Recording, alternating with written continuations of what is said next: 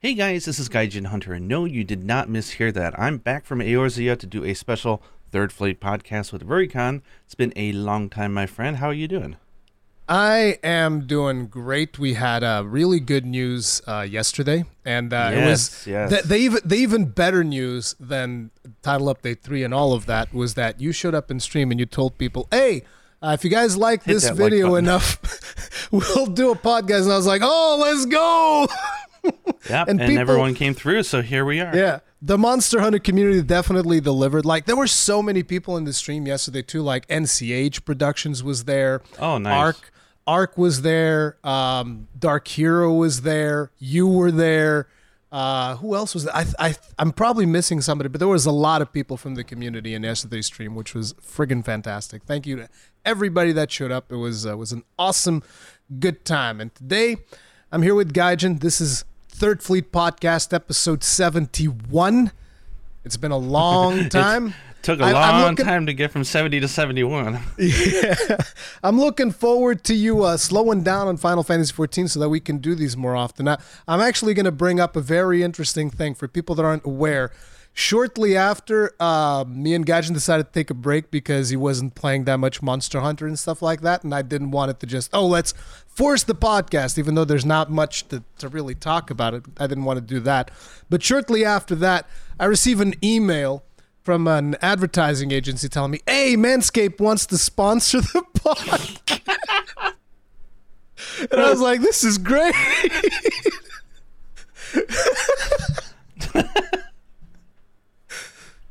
Oh, Lord. So I'm like, "Oh, well, I guess I can't take that sponsorship because we're not really doing it on a regular basis." So Wow, so I robbed you of a sponsorship of Manscaping robbed us products? of a sponsorship for Manscaped, man. Oh my God! Even for the meme, I don't think I would want to do that. I don't know. But it was just weird. some fun, Yeah, I don't know. fun times. When I first heard the word Manscaped, it was on, I think, DeFranco, and I'm just like, What is Manscaped? So you don't understand what manscaping is? Really? Oh, I do, but when I first heard it on his show, and I'm like, what? I'm like, oh my God, okay, that's a sponsorship thing Dude, now. no, Raid but Shadow listen. Legends and Manscaping and what is it? Wordly is the other one, right? That everyone. But does. listen, I'll tell you something right now. Manscaped ads, they have like the best ads. I'm not sure if you've seen their ads on YouTube. They're freaking amazing. The official ones, no. I've only ever heard people talking about it. Like, no, but it's just really good. I'm not going to tell you what they're like because it'd take me forever to describe them and it wouldn't be nearly as funny. But there's some really funny stuff in there. It's interesting that we're not sponsored, but we're giving them all this free airtime too. Anyways, so first and foremost, I wanted you to address the Monster Hunter community, man. Tell them what you've been doing because I'm sure that people miss you a lot and they obviously want to hear from you. What have you been up to?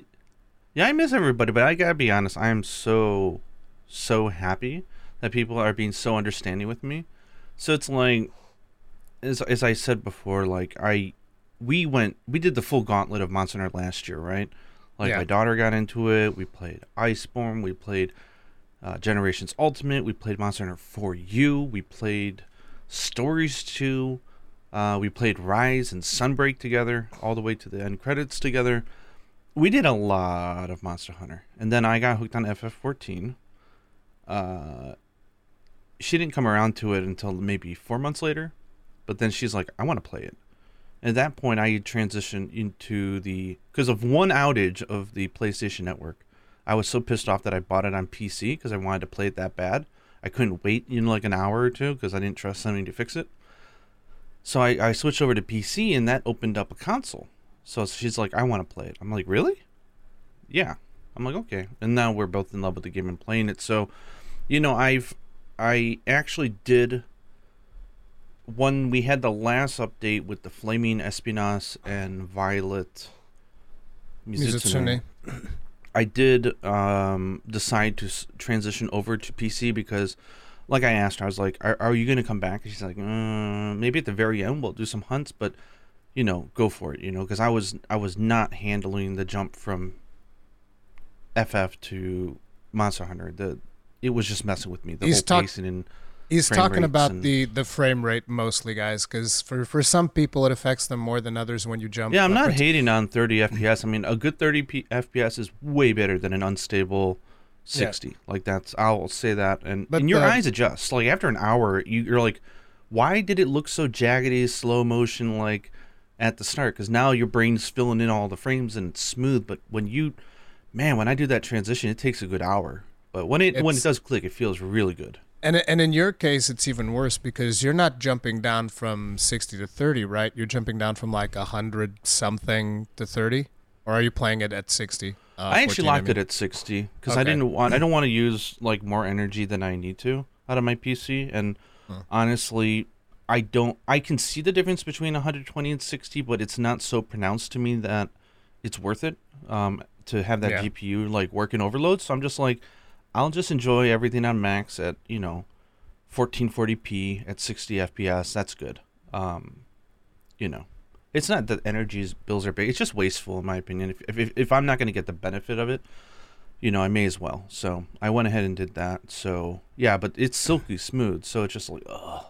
So I made the switch. I bought it on PC and I started bringing up my character and I got up to I think master rank 45 now, so not quite 50 yet. But I was able to get to the point so I can play, and I made the full set for Flaming Espinas, and I'm halfway, maybe not even halfway. I'm like 2 pieces in of making the Mizutsune set, but I got to enjoy it, and that was really fun. And then I went right back to FF14 because that's where this year is like, look, the world climate. Well, the climate literally, but also the world climate, like, just the general vibe around the world has not been very good.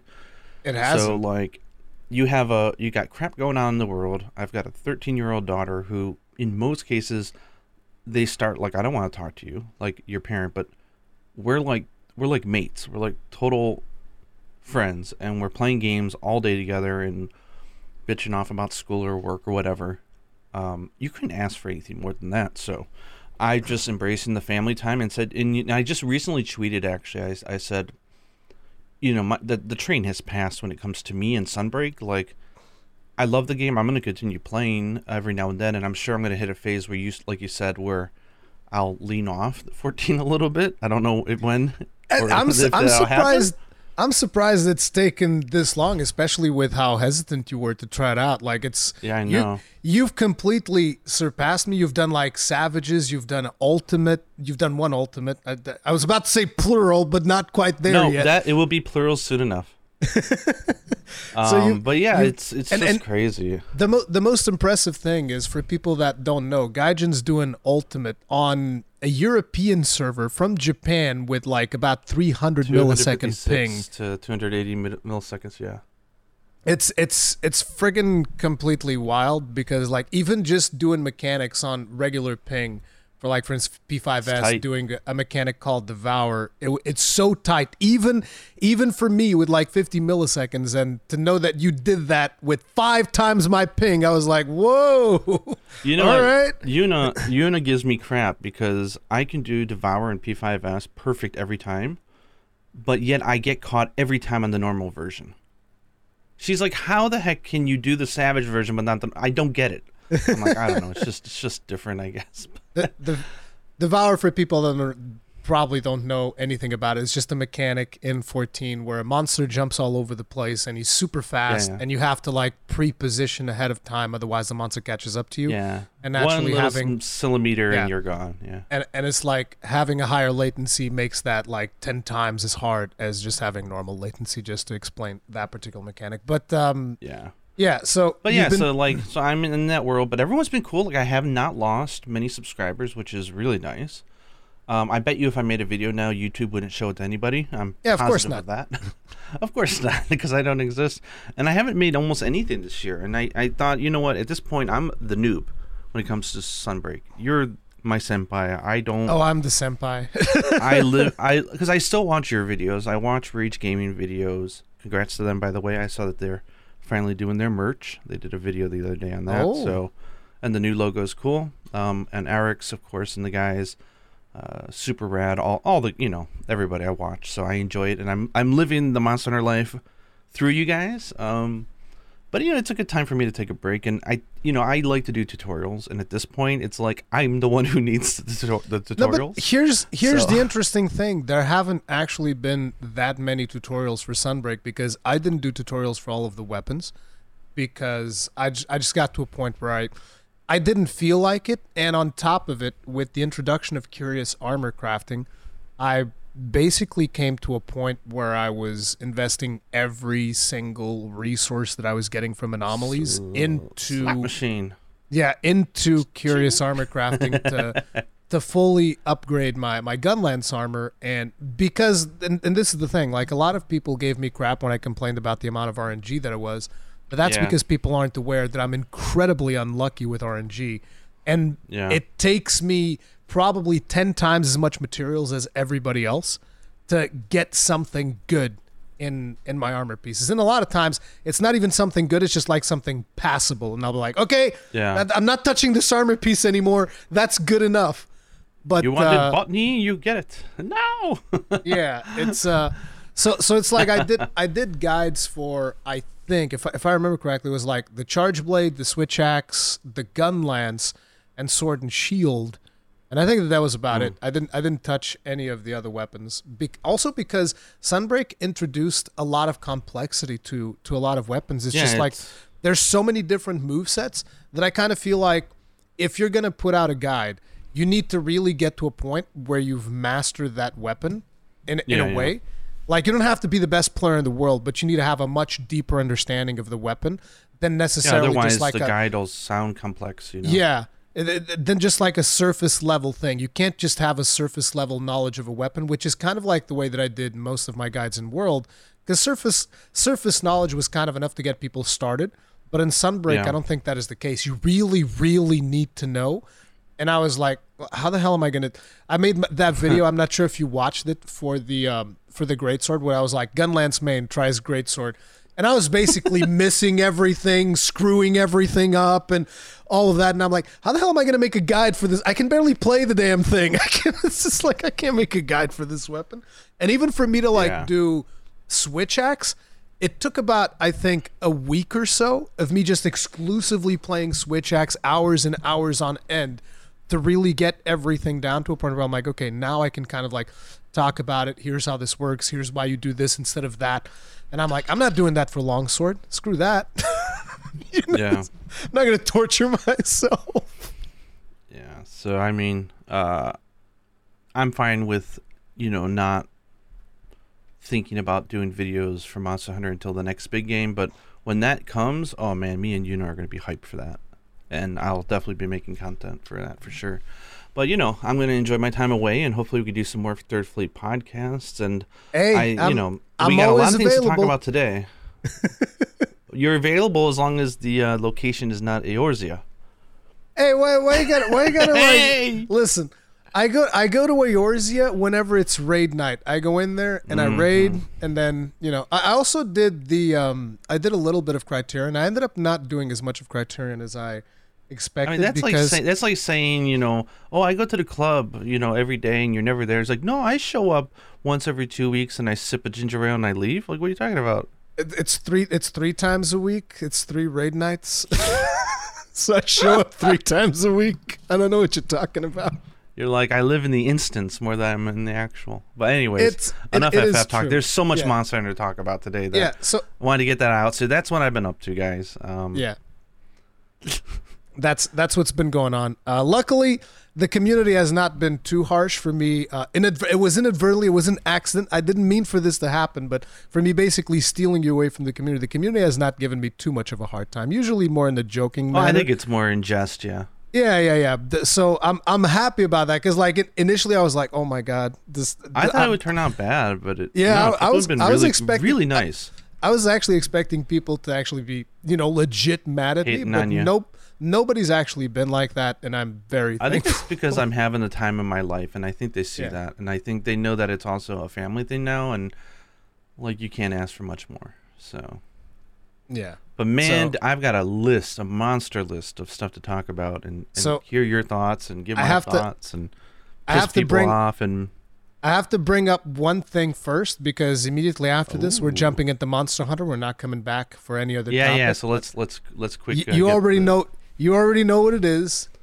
It's Wild Hearts. We got to talk about Wild Hearts. And first, let me just say that whoever is doing PR for Wild Hearts, you guys did me dirty. Like, I've been covering this game, and you guys don't even let me play it. Like, what's going? Everybody from all these influencers had access. Everybody from the Monster Hunter community gets to try out Wild Hearts, except little old me. I mean, I'm not gonna say that you did me dirty, but y'all did me dirty. Okay, I'm just gonna put that out there. It is what it is. Y'all missed opportunity. I'm telling you. Yeah, it's like I wanted to play it too. I wanted to see what it was all about. I wanted to give my. Maybe they know that I won't like it. I don't know if that is the case because I don't think I've made that much criticism for Wild Hearts though. I'm just like, oh, this looks interesting. I've even said it because like it's being published by EA, right? And a lot of people are super hesitant on account of the fact that it is EA, and I understand EA has kind of like earned that type of reputation. Well, I don't even care about that because they're just publishing, they're not developing it. So yeah, but the important thing to me is that they're publishing it through a label that's called EA Originals, and EA Originals is the same label that made It Takes Two, which went on to win Game of the Year. And most people that talk about it, they're like, oh no, this is actually a really good game. It also published the other Hazelight Studios game, which was called A Way Out, which also received like a decent amount of critical acclaim. It's published other games like Unravel, which is also a really good game. It's published a bunch of good games that don't have like the predatory monetization that EA is known for. So that gives me a little bit of hope there. But having said that, like Koei Tecmo themselves a lot of times do a lot of like crazy amounts of DLC like on some of their games. Yeah, they do like that DLC, but I mean, they also, I think they're not a very strong overseas publisher. I think their content is good. They've got some really interesting IPs and their studios are good, but it's like Tokiden. Like look at Tokiden or Neo. Yeah. Like why are they called Tokiden and Neo? It's like putting a movie in the international film section of a Blockbuster Video in America. Like people are not going to go and touch it. I don't think that you need to do the EA way, which is like let's sterilize it and make it like look like Assassin's Creed and call it something generic from the dictionary. You know, it's like I hate that. So I hate the name Wild Hearts. But you it's don't like the name? I hate it. But you don't. It starts with the name, guys. The name it does. But the thing is, like you. But on the flip side, you don't just call your game Neo. I mean, it's like Ni no Kuni when they did that, right? With Level 5. I thought they were insane. I'm like, you guys have something that's pretty cool here. Like, you don't need to just call it. I know it's a Japanese game, but like I know that most people have. They're not even going to remember what it's called. Because it's not English, you know, and it should invoke something, and it invokes, this is a foreign game, that's all it invokes. Like, if I called a game, you know, like, I don't know, I'm not going to make up a word, because it'll probably be an actual word, and I'll sound like an idiot, but, you know what I'm saying. But, it starts with the name, but I mean, so I think, you know, as a global publishing arm, because they're obviously going after the global audience with this one, I think, you know, it sounds fine, going through the EA, whatever it's called, Play or Originals or whatever, but so I'm not worried about that at all. I mean, and it's why is the name escaping me? Omega Force. Omega Force, yeah. Sorry. Yeah. I don't know why I wanted to call it Omega Tri, but yeah, Omega Force. I thought it was interesting. They're a good developer. I thought it was interesting that in the press release they basically named a bunch of games. They're like, "Oh, Dynasty Warriors, you know, the Warrior series." And because they have an allergy to Japanese names. They just like, they made Dynasty Warriors. I'm like, that's not what you lead with when you've got they made Tokiden. That is a cool ass series. That was the first video that I did covering Wild Hearts. Didn't even have a name. They were just saying like, oh, we're making a Monster Hunter game. And I was like, oh, okay. And then in the press release, they're like, this is from the same team that brought you Dynasty Warriors. And I was like, wait, what? They have Tokiden. What is wrong with you? It's like weird. Nintendo saying, you know, from the company that brought you, you know, Paperboy. It's like, what? You got better games than or whatever. It's crazy. So I mean, So I mean, they've released like gameplay. Me. They've released like gameplay videos and all of that stuff. They've shown some of the weapons and whatnot. So, what did you not like about the gameplay? Because you've instantly came out like, listen, I'm just being real. You've instantly came out on Twitter and you're like, this ain't for me. Whoever wants this, enjoy it. Yeah, I'm out. But like, what was it about the gameplay that you didn't like? I want to find a way to say this without sounding like an don't idiot. Listen. Mean. It's just don't like filter yourself. Just say. I mean, just don't filter yourself. There's just some games appeal to you and some don't, right? And it's like almost everything about this game didn't appeal to me. So like I said, so like let's the title start and the premise. Oh my god! Like let's start right at the top. So because I'm talking specifically about the gameplay, visuals. You didn't like the visuals? No, visuals are nice. I mean, it looks like a well-made game. I mean, I have no beef with it except for the fact that I hate I call it a sterilized UI, but it's the Ubisoft treatment. I hate the UI and like it's all like, I don't know if Johnny Ive designed it or what, or Google engineers, but it just feels lifeless to me. Like there's just no pizzazz to it. It's oversimplified. It's just too many straight lines. It's just like, it doesn't look bad. It just doesn't. I don't feel the world, like but the it's atmosphere in the UI. It's like the UI is usually one of the things that gets a couple of touch-ups at the end, so that might change before the game is actually released. So Yeah, I don't know. But and then it was just like, what else? So how about the art style? Do you like the art style? Also, like, you like the visuals. Even the font for the Wild Hearts. It's like, is it trying to be Japanese? Like it's just weird. It feels like. And this is stupid to say because it's a Japanese developer and a very good one. They know how to do Japanese theme stuff very well. But everything I see, whether it's the logo design or just the copy of like how they talk about the story, feels like, the stereotypical like Western developer learned about Japan through watching samurai movies and has now made a game about it. It's like, it's just my eyes kind of roll in the back of my head, but then I go, wait. This is a Japanese game, though. Like, I don't get it. But I mean, their weapons are not exactly what you'd expect. Because, like, instead of the traditional katana sword, I think that their katana sword's like kind of like a whip thing, so it transforms and whatnot, and you can. That and I gotta say though, as a Japanese speaker, to discover the power of karakuri this November, like there. What is karakuri? It sounds so stupid. It sounds like an elementary kid said it. I mean, it is so bad. Really? So, karakuri just means like, it's like, karakuri is like a mechanism, like a gear or like a contraption or something that you do, right? And karakuri is just a name. It's just like saying, yeah, it's like a Rubik's Cube. It's like it's a contraption thingy. So the Wild Hearts is a game where you can discover the power of karakuri. Like that makes no sense to me. That sounds so dumb. I'm like, wait, this is a karakuri game, so it's a Fortnite. It's a builder that you do action on, because that's what it sounds like, right? And then they say, Wild Hearts is a twist on the hunting genre where ancient tech, not very ancient, gives you a fighting chance against giant beasts. And they spent all this time making this crazy Fortnite-inspired looking. I know it's not the same, but like this huge building thing, all so they can just jump off and do one strike against the monster. I'm like. Really? All that just to do a jumping attack? I mean, it does more than that. Like, there's also the hammer thing. There's a bomb that you can make. The bomb actually looks cool. The way that Tame a world gone wild. I mean, it just sounds like Anderson from like, the movie dude. It sounds like he wrote it. I don't know. There's something about it. It just everything about it just rubs me wrong. I don't know. It's just not interesting to me. Damn. Harsh criticism for Wild Hearts. Yeah, I don't know what it is. It's just like in the monster designs. I mean, the monsters seems like it's everything from what you're saying. I mean, it's just I don't understand to me, the world setting is the most important thing, and I think that's actually a complaint that some people have had about Monster Hunter, where like the older games were a little bit more heavy on it, but it's the world building that really matters to me. I like to feel like I'm part of the world. What's going on? There's a rhyme and reason to everything, right?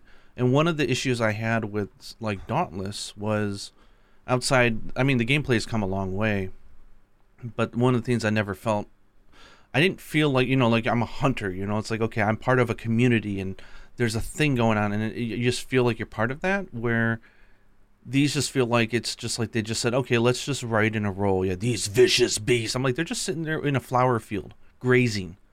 They're not ravaging the world. Like, what the hell? Like, everything is just, it just feels wrong. I don't know. Like, it says, you must stop them from wreaking havoc and bring back balance to this world. It sounds like it's Mass Effect 3 going on over here.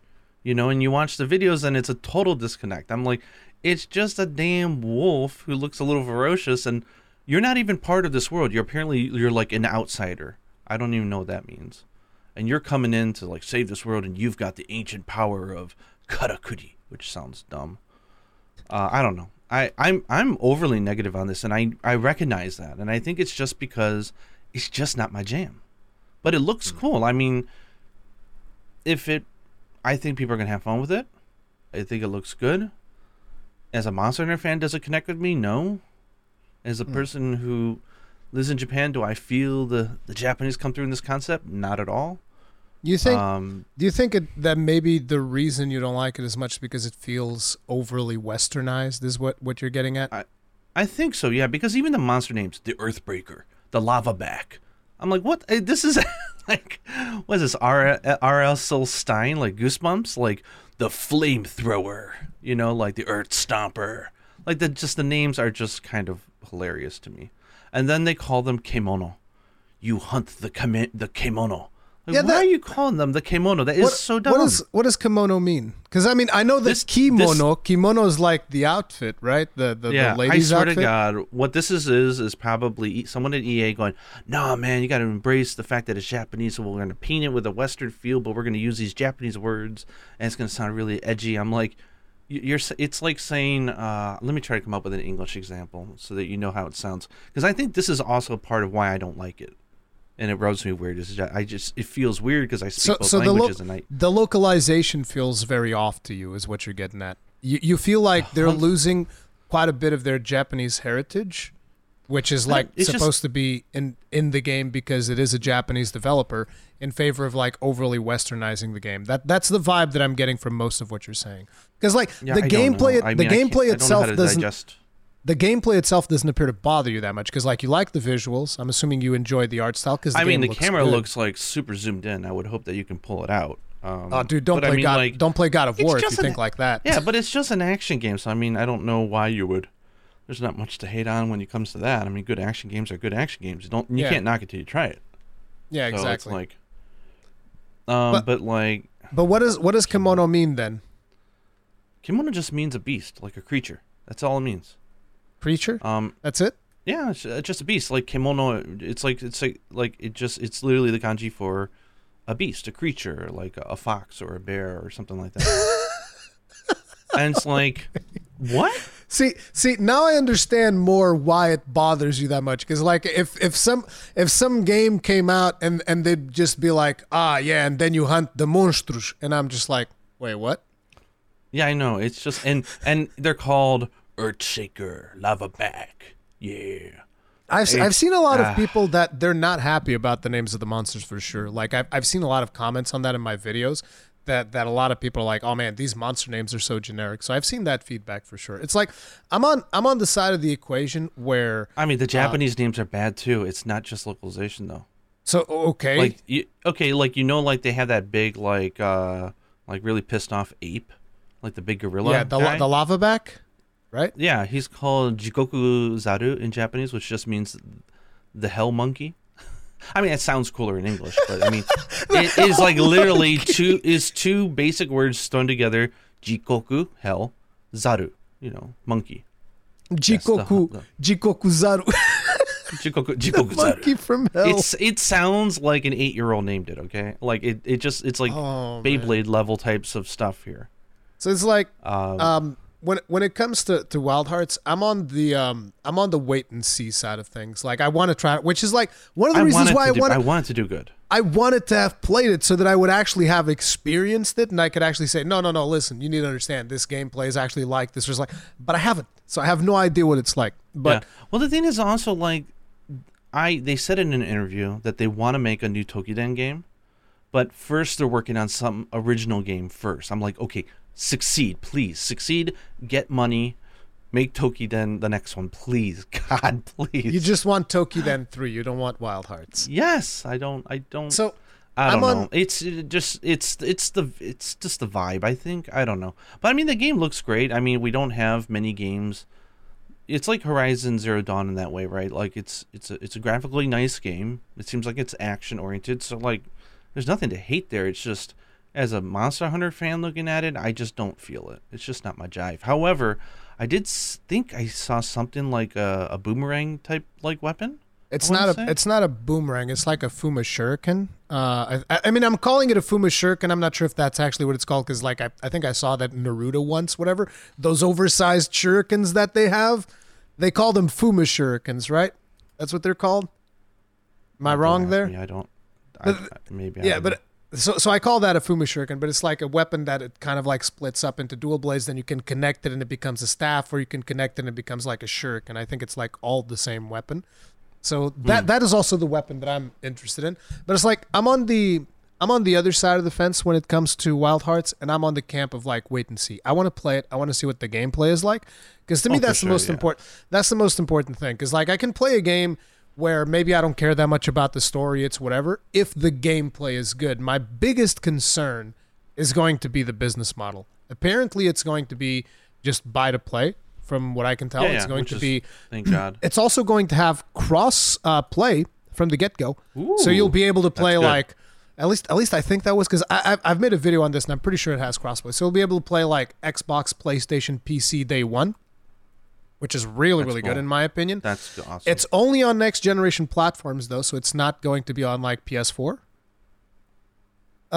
Did I say Xbox One? I meant to say Xbox Series X or whatever the current one is. Xbox and their naming schemes, right? Yeah, but so the crossplay thing I think is really cool. I think it's something that Monster Hunter needs to do on their next game for sure. It's extremely important to try and keep the community together, which is something that you have Yeah. in Final Fantasy XIV because that thing plays across PS4, PS5, PC, all crossplay. Well, PS4, no, PS4 is going to be on the list for 7.0 as well, isn't it? I think so. don't know. But either way, so you got crossplay. And the thing That's about good. it for me is like I just want to see what they do because like you said, they have the experience with Tokiden. I greatly enjoyed Tokiden. I thought Tokiden was really cool. I enjoyed Tokiden 2 less because the open I world haven't gotten to play that really. But the Tokyo 1 I open world love. the open world thing it just had that problem that you have with a lot of JRPGs where you just dialogue and it in certain games that's fine, but like in a hunting game you're more like just send me out there, let me go out there, let me hunt things. And I kind of feel like they overdid the dialogue a little bit in Tokiden 2, although maybe my tolerance has changed over the years because it was a long time ago when I played Tokiden 2. But so it's just like I'm just curious to see what they bring to the table. I'm curious to see how the Karakuri system feels. If it's going to be easy to just like pull it off to do a quick jump or pull it off to do the hammer, or if it's going to be something that I'm like afraid I don't that it's even gonna want be to more engage scripted, with it. Like the gameplay trailer was kind of like, eh. I mean, so you but got like you're spending those are 6 always seconds to scripted. do a flying jump, but is it just because the monster fell over? Are you going to have to do this scripted action every time you want to get up high to hit its weak spot for massive damage? I don't know. One of the things that I liked though with the Karakuri was like when they made the big walls and they forced the monster to ram into the walls. I'm like, that looks cool. Like have him burst into walls and the walls explode and do all of this crazy stuff. I'm just hoping that we're not going to get into a situation like we have, for instance, with Sunbreak, where you get 4 hunters in there. In this case, 3, because that game is only going to have 3 hunters, And it's just and the monster doesn't even move. Like Yeah. I don't want a situation like that. But other than that, like Yeah. I'm gonna see what it is, and then like I said, my biggest concern is their business model. Although they have said something that I think is important, which is no microtransactions on launch, nothing. I was very. You see, On the launch. thing, the thing is, what is I don't launch? even- Launch could be a second, right? The game launched. You know what? it's We're 1 going to talk second about later. multi-transaction, but I'm going to say up front, just so everybody knows, because this is going to be very important for this entire podcast, because we're going to talk a lot about, I'm going to talk a lot about monetization and DLC, but I am generally, I would say, very happy to spend money on additional glam for a game. I've probably spent, I don't know, maybe $600 on Final Fantasy XIV glam. I do that. I spend money, And Listen, I did that. I did that with other games. You guys need to understand, Gaijin is funding the development of Final Fantasy 16, all right? Yeah, so I mean, I'm actually not, and people disagree with me, and that's fine. But I've made the argument, or I've tried to before, the position of I understand how dev costs is getting more expensive, and there's also ways that I won't get into it, but yeah, I'm a supporter of DLC. Like I don't, in general, like I'm like. There should never be any DLC monetization ever. It's the execution of it that I'm sensitive to. But in general, I'm not going to shit on something for having monetization. I think DLC is fine when done right. So yeah, I think that DLC is fine as well, depending on the biggest thing for me always ends up being and this is something that I apply across the board to every game, which is why I think a lot of people were surprised when I talked about the Lost Code weapons. But I apply this across the board to every game, and that is, what is in the game that I can get by playing the game, and what is in the DLC? How does the quality differ? And that to me is the key characteristic when it comes to cosmetic DLC. When it comes to power, I fundamentally disagree with every form of power being sold in any video game whatsoever, because that fundamentally ruins the experience. I don't care what arguments. It's a pay to win. Yeah, I hate that. And I don't care what arguments people bring, because people always like, oh, it's pay for convenience. And I'm like, no, it's pay to not be inconvenienced. Let's just be completely real. Stop being fucking delusional, because it's very frustrating when people. No, it's just like, this is a discussion that I have all of the time when people are like, no, it's just for convenience. It's just a little bit faster experience. It's just like, no.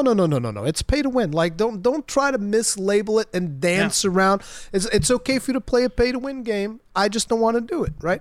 And that's the biggest concern to me. Like, if they're going to be doing anything that, like, oh, you can get this weapon faster, you can pay for this weapon, it deals a little bit more damage and whatever. If they're not doing anything like that, fine. And if they are doing cosmetic DLC, and we're still talking about Wild Hearts, if they're doing cosmetic DLC, then I want to see what is in the game. Is it comparable to what you can get through the DLC?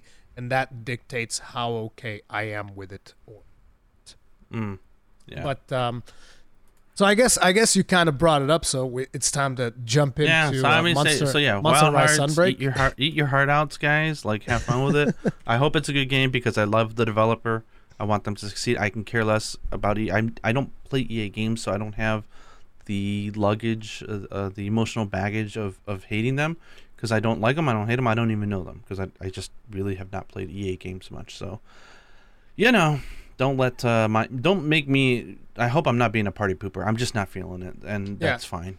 Yeah, I think that's fine. It's like it's some games are not going to be for everyone. There's definitely a lot of people, like I said, I've seen a lot of people in my comment sections that are also not feeling it. So it doesn't surprise me, but I kind of feel like let's put it like this: what if when the game comes out, right? When Wild Hearts comes out, it actually turns out that the game is amazing. The story is actually quite interesting. Like, hypothetical scenario, would that then make you consider trying it out? If, like, you actually see reviews and imagine, like, I don't think so. For the same reason I won't try Xenoblade. Like, I know it's beloved. I know people love it. I know you love it particularly.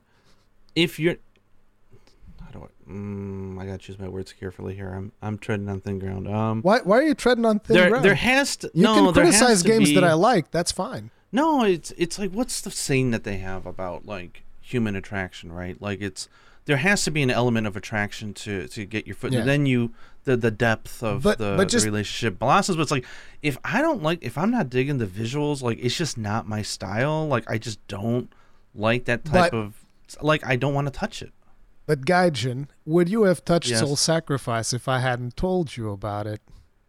I never saw it before, so I mean, yeah, it looks awesome. Would you have played Final Fantasy 14 if I didn't harass you for 6 months every single podcast episode? No, but I also love the visuals. I think it's a beautiful game.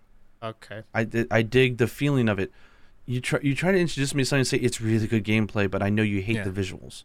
It's like, I don't want to be in that world. I care about the world so much. I want to feel. But you said you like the visuals of Wild Heart. No, I mean, we're talking about graphical fidelity, right? We're not talking about the world setting. I hate. I asked you about the art style as well. art style. I'm sorry, I thought you meant like just the art. No, first I quality. asked you about the visuals. You said they're great. Then I asked you about the art style, and you're like, said it looks good. Oh, I'm sorry, So you didn't like the art style. I don't like the art direction. I'll put. I know it's so hard because most people don't understand the difference between graphical fidelity and art direction, art style. Yeah. But something like Stories 2, not the most beautiful game ever made. Very simple But the art- textures and polygons. yeah. Love the art style. Everything oozes with personality in a way that I like. I want to Same- go there. Same could be Pokemon said games about in general, I can care less about. I don't want to go into that world. Same could be said about every single Xenoblade game. Graphical fidelity, not fantastic. Graphical art style, friggin' fantastic, amazing. Good direction, It really carries the absolutely, game. so. Yeah, But if you can't, So you if you don't dig the art direction, it's Okay. like yeah. That here, I that want you makes to it. play as a character where you hate their voice and you just not feel. Yeah, anything that about makes it much. See, that's the reason why I was still like, well, what if it comes out and you actually? But now that I understand that you don't like the art style, that Yeah. makes a lot more sense. Now, yeah, I Yeah, it's think the you lingo might and not it's the end- art style. yeah. It's the world building. So I mean, So it's just not for you. Yeah. It is what it is, as you like to say. Yeah, it is what it is. But I really want it to succeed because, man, I love Omega, and I really want them to. I want more successful players in the space of these types of games, because Yeah. that's what's going to push the genre, Yeah, right? I And agree. like, I want them to have crossplay. I want it to be wildly successful, so it tells Capcom very loud, crossplay is a very important feature. Please Yeah. invest in doing it. So I tip my hat, man. The best to them.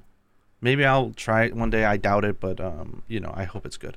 So back to Monster Hunter Rise Sunbreak then. Yes. So we had the title update 3 yesterday. It was actually Yes. very predictable what we were going to get in terms of monsters. It was. I got a Because- little emotionally, like in a hurricane right before. I was like, "Wait, what about this? Wait, what about this?" And then I Yeah, just you were- wasn't thinking clearly. You were just going straight I out. went into Dream Molten World. Tigrex. Give me Oh Molten my God. Tigrex Someone or give said me that in death. your chat, and I'm like, I didn't think about that because it's a variant. And then I'm like, I didn't even keep up with like the titles of what they said is coming, so it didn't say the roadmap. that rare species. I'm like, man, I'm just a blind idiot in love with Molten Tigrex. I just thought it was funny that before the stream started, I was going like, okay, so most likely we're going to be getting either Risen Kushala or Risen Teostra, and the Yeah. monster is most likely going to be Chaotic Gormagala, because if Gormagala is coming back, was Chaotic in 4U actually? Yeah. Or was it, okay. Yep. Because I never played like G rank of 4U, so I haven't seen everything, but He so was really good. yeah, so basically I was like, okay, we're probably getting Chaotic Gormagala. Since Gormagala is back, it would make sense to have all forms of Gormagala. Yeah. And, lo and He's a behold, perfect fit. it comes out and we He's get so aggressive. both, Oh my God. both the Risen monsters plus Chaotic Gormagala. I thought that was pretty really cool. smart that they are bringing Teostra and Kushala at the same time. Because can you imagine if they just announced Kushala? You'd be like, okay, next update's going to be Teostra. Yeah. And that would be like, it would just like everyone would feel like they knew what it was and whatever, no surprise. But they brought them out at the same time. That's great, because now we're like, wait, there's an Elder Dragon coming next. What could that be? What do you think it is, the next Elder Dragon that they're going to be bringing as a Risen? Because the next one's going to be a Risen. They announced a new Elder No. Dragon and then a powered up monster. So there's going to be another Risen Elder Dragon and another Elder Dragon. I think it's going to be Amatsu. Yeah, most people seem to be leaning towards Amatsu.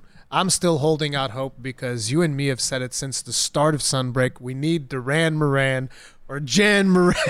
Give us the Moran brothers. I don't think they'll do it, but We need it. Yeah, we want it. Listen, Capcom. I want Antalka. I don't think we'll get it, but I want it. Listen, Capcom, this is very simple. Scrap whatever plans you have. Give us the Yeah, yeah, Moran scrap it. brothers. It's just guys. Comment in the video on YouTube. Let Capcom know that we want the Moran brothers. We're gonna At this point, though, We're gonna influence our way to get the Moran brothers in Sunbreak. yeah. So one thing I thought that they did very cleverly was they released those side stories on Twitter, where it's just some like world building stuff, right? And those have been enjoyable. I haven't read all of them because I made a video about the first one the other day. And I think that's what I'm going to be doing, because basically those stories are actually not in the website. They're just on Twitter. Yeah, I was really surprised. You have to. Because I was like, what do you mean? You have these really cool stories. You're not going to put them on the website? What's wrong with you? So I had to go and search through Twitter. I had to put like a very advanced search to find like all of the stories. And I was like, okay, so I'm going to grab all of these and I'm going to make videos for all of them so that at least we have like an archive on YouTube that people That'd can be like nice, look yeah. up. So that's my idea. And that way people don't their have to way of actually doing read it, them. it feels They can- like a weird little throwaway. Like those should at least be readable inside the game as well. Would you- Like, would should you go like to- Fushigi or something? Would you like to voice one of those? Oh, like both of us narrate some of those? Yeah, Or like you, if are you if thinking about getting like guest speakers for each one? no, Yeah, no. I would be I was thinking about just doing one. I just thought about it. Maybe you'd like to voice a couple, and I'll put them on the channel. It's like whatever, if you want yeah, to. that'd be fun. I mean, Okay. I won't. I probably just like let me. Yeah, I don't know if I'm good at narrating, but I enjoyed reading the stories in Soul Sacrifice, so Yeah, I those think are that really would be good. fun. But what I was gonna say, like I think they did a good job was they did a story which I feel was a dead ringer, saying, okay, they're heavily hinting here that Amatsu's coming. Some of the Don't people spoil because it of for both, me. I haven't read them yet. Well, then I can't talk about this. Damn But it! okay, well, they used some words in English that made it really like, well, maybe they're talking about that. No, maybe they're talking about this. Maybe they're talking about the rampage. And I thought they did a really good job of keeping it vaguey. But then again, I read the Japanese and I'm seeing certain words, certain kanji. I'm like, okay, they're hitting this kind of hard. I think it's pretty obvious what they're talking about. But it's a personal guess. It's just a guess at this point. But I I was do just think that with the connection of Yukumo and, Kamura, like, to me, it seems pretty obvious. That would be the obvious choice. And especially with the fact that we're so aerial now, and it's an aerial it would monster. make Like, it Amatsu. makes total sense. Yeah. I'm actually really happy that I read the very first volume because otherwise when Sphere Rain started going all cutesy about the fluffy animals, I was just like, wait, what? I would have been very in the game. surprised. In the game, Did you what do not do her quest? Yeah. When you do her, whatever, companion quest or whatever they're calling it. I've done all she the talks about it a lot.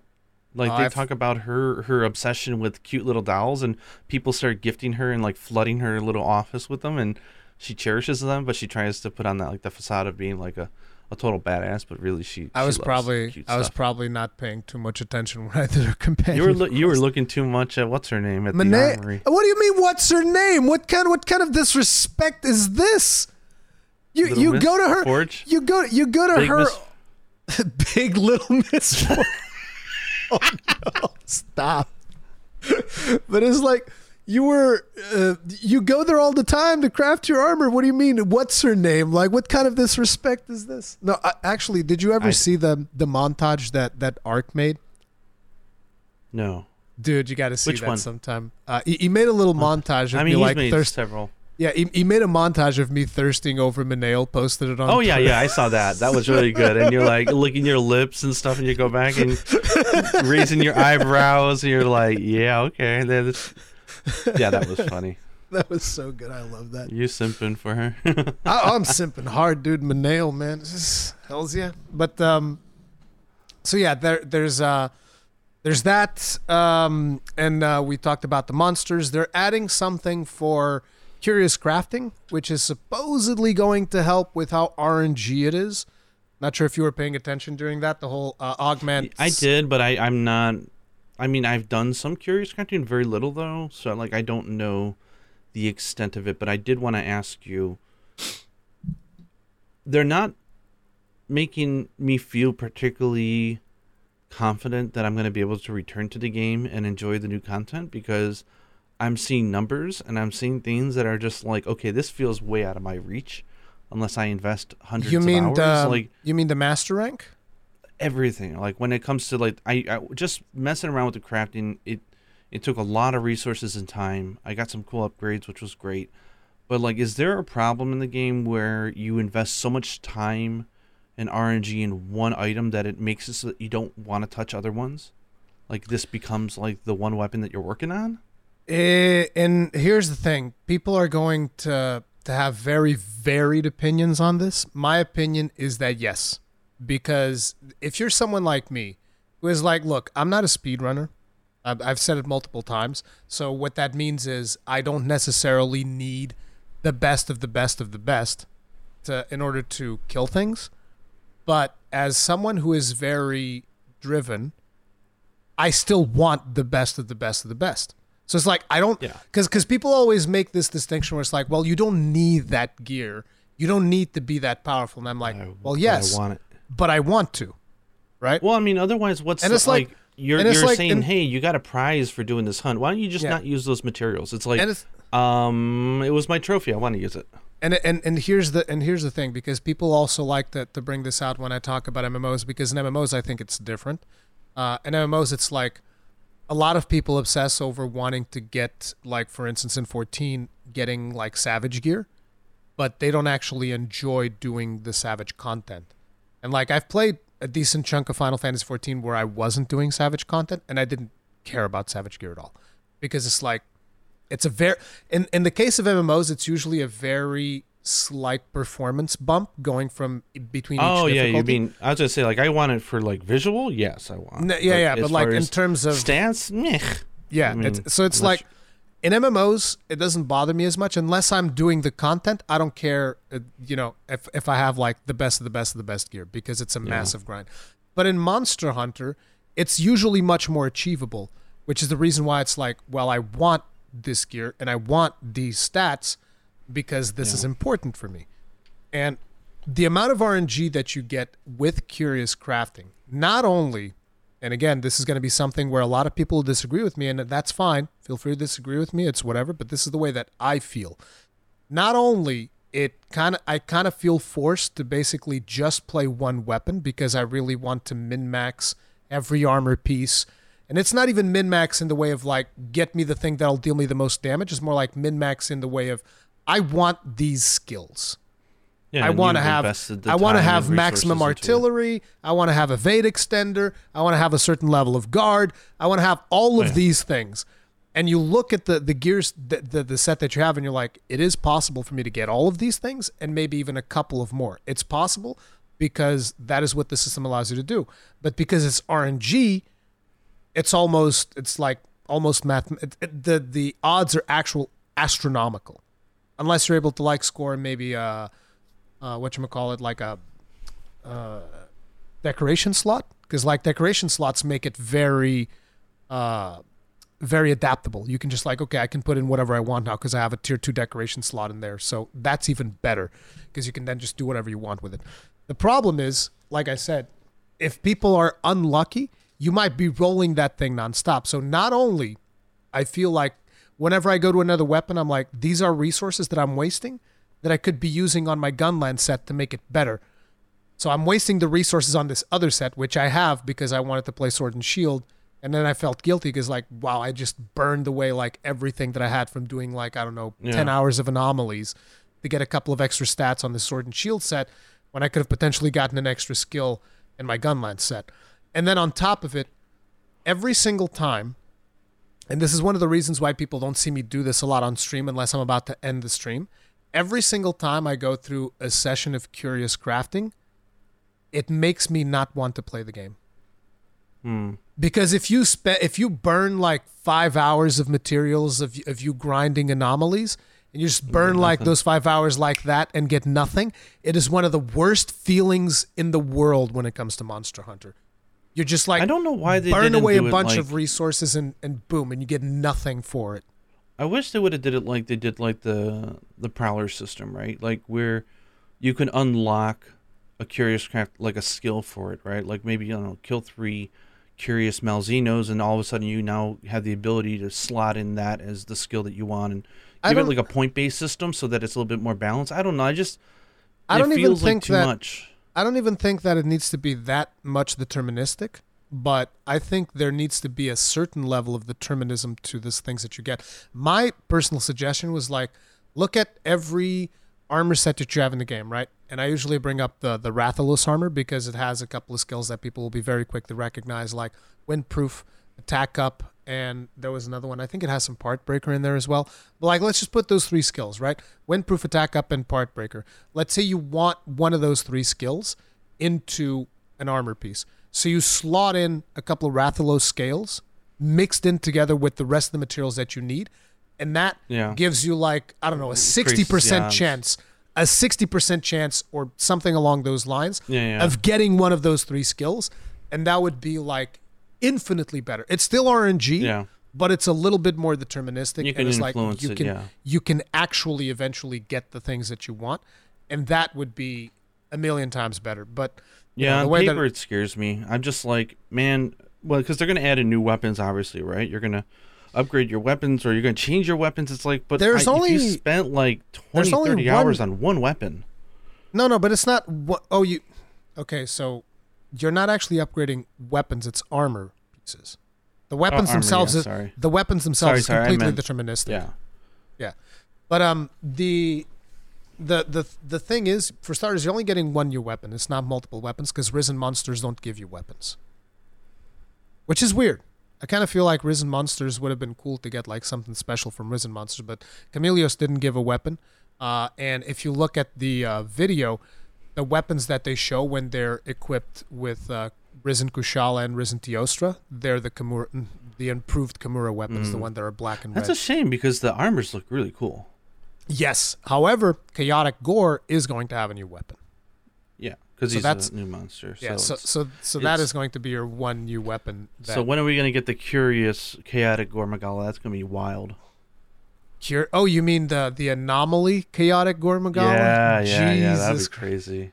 Listen, Gaijin, I've been looking for a cursed quest. I've been talking about this a lot in my videos about the cursed quest. It's just the problem is I get burned out on grinding the anomalies because there's too much repetition. If you're really just like grinding it out solo, it's just like it's a 15-minute hunt every time, and it's just you against the monster, and you just beat the crap out of the monster, and then you get your thing. But I fought a couple of them which were not like at max level, and there was this one quest that I thought was hilarious because it was an Espinas and an Apex Azuros, and it was on the high one.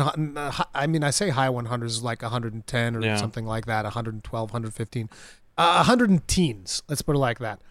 And so it's me and a friend, and we're going, and it's a 1-cart quest. It's me and a friend. We're going up against it. We killed the Espinas, no problem, no issues whatsoever. We go against the Apex or Zeros at 100 whatever. And everything's going fine. We're just like boom, boom, beating the crap out of him. I'm playing Sword and Shield. I'm being like really close. And then I jump in the air to bring in a shield slam down. And Zeros turns around. And he socks me right in the face. One taps me. Boom, done. I was like, oh. That level 100 plus Azuros definitely hits different, as the kids say nowadays. Yeah, so this is a question I wanted to ask you because, like, I'm looking forward to, in the next update, to go back and play the game more.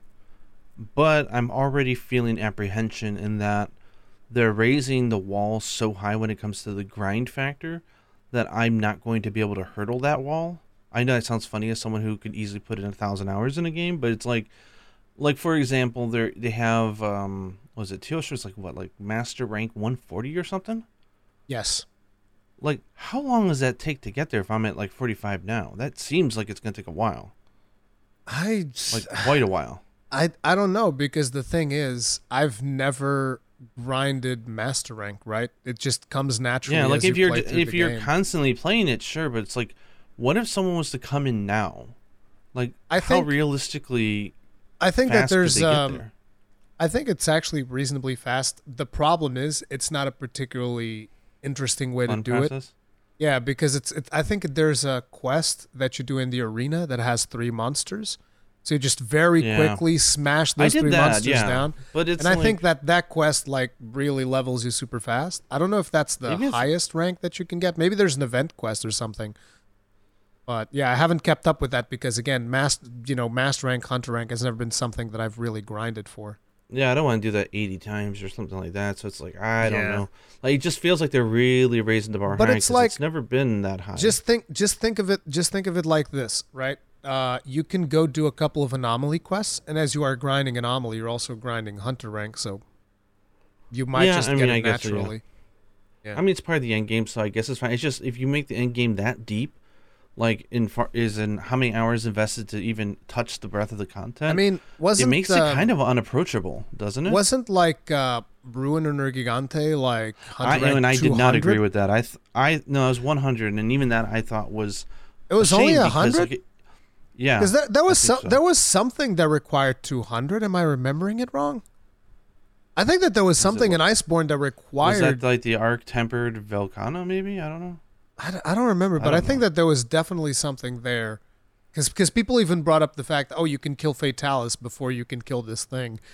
Yeah, the Ruin or Nergigante rubbed me wrong. One, because I love the monster. That was such a fun fight. Yeah, it's a really good fight. But it's like, if I didn't have the love I have for Monster Hunter to put in the time to grind to get that, I wouldn't have seen it. And it sucks because it's such a good monster. And it's not like it's so overpowered that like you need to gate it. So it's like, are they not confident in their end game? Because I think Monster Hunter has inherent replayability, but all these grindy systems and RNG and huge. I mean, we talked about the Deviant system being way too grindy, right? Yes. Or even the Guild Quest system in 4U. It's like now they're like tripling down on it. It's like, is this even approachable? I don't know. I want somebody to do an experiment and see if I were to go at it today, how many hours does it take? That's a good question. The biggest problem that I have How many hours does it take to get to the center of the Tootsie Roll Pop? 100, 203. How many? Usually, you might not know the commercial. I know that, but I think wasn't that measured in licks or whatever? People used to ask how many licks it takes to get to the Tootsie Roll Pop. Yeah. But the biggest problem that I have with the Deviant system is that if you're doing it in multiplayer, only one player progresses. That's the biggest issue that I have with that, because that is stupid. But it's like when it comes to this system, it's like in terms of hunter rank, again, I'm never going to feel the hunter rank grind because I'm always like way above whatever the requirements are. Doesn't matter when it happens because I'm just usually playing so much. The anomaly grind, though, that was definitely something. That I'm curious about. They're raising that to like 200. I'm thinking, how long does it take to take a quest that you like and to grind that up to 200? That sounds insane. Yeah, and I was even questioning Jono about this. He didn't have any information. I was just like, dude, are they going to make it faster to level up? Because try to guess how many quests away I am from 120.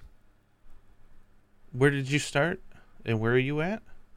I'm not going to tell you where I'm at. I want you to exactly. I just want you to tell me how many quests do you think it takes for me to get to 120? Just know that I'm not there yet. Do you start from 1 or like I don't know the system well enough? I mean, what level did you start? You start from 1. Okay, so 1 to 120. You already know that I'm above. You already know that I'm above 110 because I told you that I did the Erzuros quest and that's above 110. So imagine how many quests away I am from 120. I would hopefully say 6, maybe 7. If it's more than 1 for one level, that sounds like I am 2 quests away from 120 and I haven't gotten myself to do them. I don't want to do the same quest 40, 50 times. But it's like from that statement, you can instantly tell like how badly I've been grinding that I'm like 2 quests away and I can't get myself to finish it. But that's not fun. I mean, because if the carrot at the end of the stick is that long, it's the thing is, come on, bro. Like that's. Let me explain to you. The thing is, there's no reason to get to 120. There's no reason. Why do they have that level system? Because they have a cap. That's it. The reason I want to get to 120 is because I want to find like the hardest possible quest. But now I know that they're raising it up to 200, so 120 is no longer the hardest one.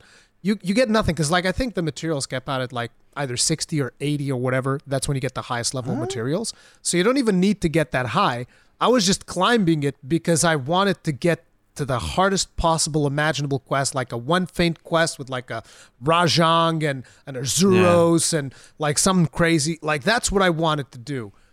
And I got to 119. I'm 2 quests away, and I was like, bro, I've beaten on this poor Pyarachna Kadaki so many times. This poor animal's like broken and beaten That's down. what I said. The Deviant grind was fun but long, but that at least every step had, you did several times, but every set was a little different, right? They had different monsters, whatever. But like doing the same quest over and over again to level it up feels like, and the I thing hate is, to say it feels like a gacha game thing. And the thing is like also, it's not a gacha game, but the thing is no, also, what I mean, like the mobile game mentality of like the same thing every day. You do your 3, eventually 1 year later, it's. But max. the thing is also, there's RNG in these quests. Because you remember how investigations used to work back in Monster Hunter World, because I know you haven't played the game in a while, but investigations in World, you'd have random parameters, right? Some parameters would be good, some parameters would be bad. The worse the parameters are for the quest, the more investigation experience you're going to get. So your ideal quest is going to have like a negative timer. It is going to be like a one monster quest that you can do it real fast as opposed to having to kill a bunch of them. And it is going to have one feint. That's like the best experience that you can possibly get from a quest. So like a super low timer, one feint, one monster, boom, go. And I only got like the best quest that I could have possibly gotten at 116. So before that, I was grinding with subpar quests. And people are going to be like, well, who told you to grind the same quest over and over, generate more? And I was like, I was. The reason I was hunting a Pyarachna Kadaki is because the part breaks generate way more investigations than any other quest. So before I would hunt the Pyarachna Kadaki, I would run around the whole map gathering curio stuff to generate more things. Then I would break every single bone with Part Breaker on that Pyarachna Kadaki to generate even more quests. So I was generating like 6 to 8 quests every time that I would finish my quest. I would generate 6 to 8 more quests, and I've never gotten a good one until I was at 116. So See, when I tell people that I'm extremely unlucky with RNG, I'm not joking around. It's actually a thing. So here's a question I mean, Seth would be the one to ask because he would know, but I'm curious, do you think the fact that you have developers from Monster Hunter Frontier involved with this, that they're maybe mistakenly bringing the mindset, because like that sounds like a perfectly normal system for a game in which you play daily, right? And it's a grind and it's an MMO kind of thing, like Monster Hunter Freedom, like the online or whatever. Like, do you feel that they're taking that sort of like MMO grind mentality and putting it into a consumer title that doesn't really need that much grind? I don't know, because there's also another factor involved in this, and that is the fact that I've done this mostly solo. Because my friends aren't really, they played a little bit of it, but now most of my friends that I've played the game with, they've kind of like, oh, I don't want to do the anomaly grind thing, so go have fun or whatever. Yeah. And the Steam matchmaking is like broken. Like there's something about the regional settings or whatever. I haven't looked too deeply into it, but it's broken, which basically means I can't match with other players like 99% of the time. People have told me, oh, there's a mod that fixes that, and I'm like, well, I don't want to mod the game. I don't like using mods. People know my stance on that. If you want to use mods, do whatever you want. I don't care. But like, I don't like modding the game. And then on top of it, there's also the situation that we've had for a while back, which I'm not sure if you were aware, but people were actually generating quests with mods that would destroy, and they would destroy save files for other players. So it's the Monster Hunter, it's the Guild Quest issue all over again, yeah. So it's like, to me, there's two things that are making me apprehensive, which is like, oh man, am I going to get into one of these quests? Going to brick my like 700 hours save file? I'm not really too comfortable about that. And then there's the other thing where it's like, oh, do I mod the game to bypass this regional nonsense that is happening on Steam? Yeah. And so I ended up soloing most of it, which it's going to be made easier with Title Update 3 because I'll be able to bring in followers. So at least I'll have something to distract. Because like I want to get to a challenging quest, but I feel like I don't need to be doing challenging things all the way up to like getting that challenging quest. Like at some point I'm like, I want to boot up Netflix on my second monitor and just have like followers there to tank the monster or whatever, and then I'll just kill it and it'll be whatever, because it's just too much. You don't want, and especially now, one of the things that I've noticed is as I've gotten older is like I noticed that the surge of adrenaline that you tend to get when you are playing something that is very challenging for a very long time. It's tiring. It's not just tiring, like it gives me chest pain. Like I've been noticing that a lot with anxiety. Yeah. I've been noticing that a lot with God of War because I'm playing God of War in maximum difficulty, and it's like at the end of every stream, my heart is I can literally feel my heart going like. Can't always be on edge. And I'm just like I can't keep. I'm 40 years old, dude. I'm gonna give myself a friggin' coronary playing video games. Like what the hell? Yes, I'm kind of curious also, like with the Arisen monsters, right? Because I still have not faced Arisen Chameleos because I'm not that far in the game, which is kind of funny. You'd think, like, again, like in the older games, you get up to Master Rank 100, that would be it. Like that was enough to say, like, you probably now have the gear to handle the fight. But like I've watched people fight. It looks really fun, and it looks quite different and hits hard. But it's like, at what point are they scared because of what happened with Fatalis and Elatrion, that the bar to entry was so low that people got their asses handed to them, and there was an outcry of people like, what the hell? But really, it was assuming that players had invested more time into the systems, because like I looked at the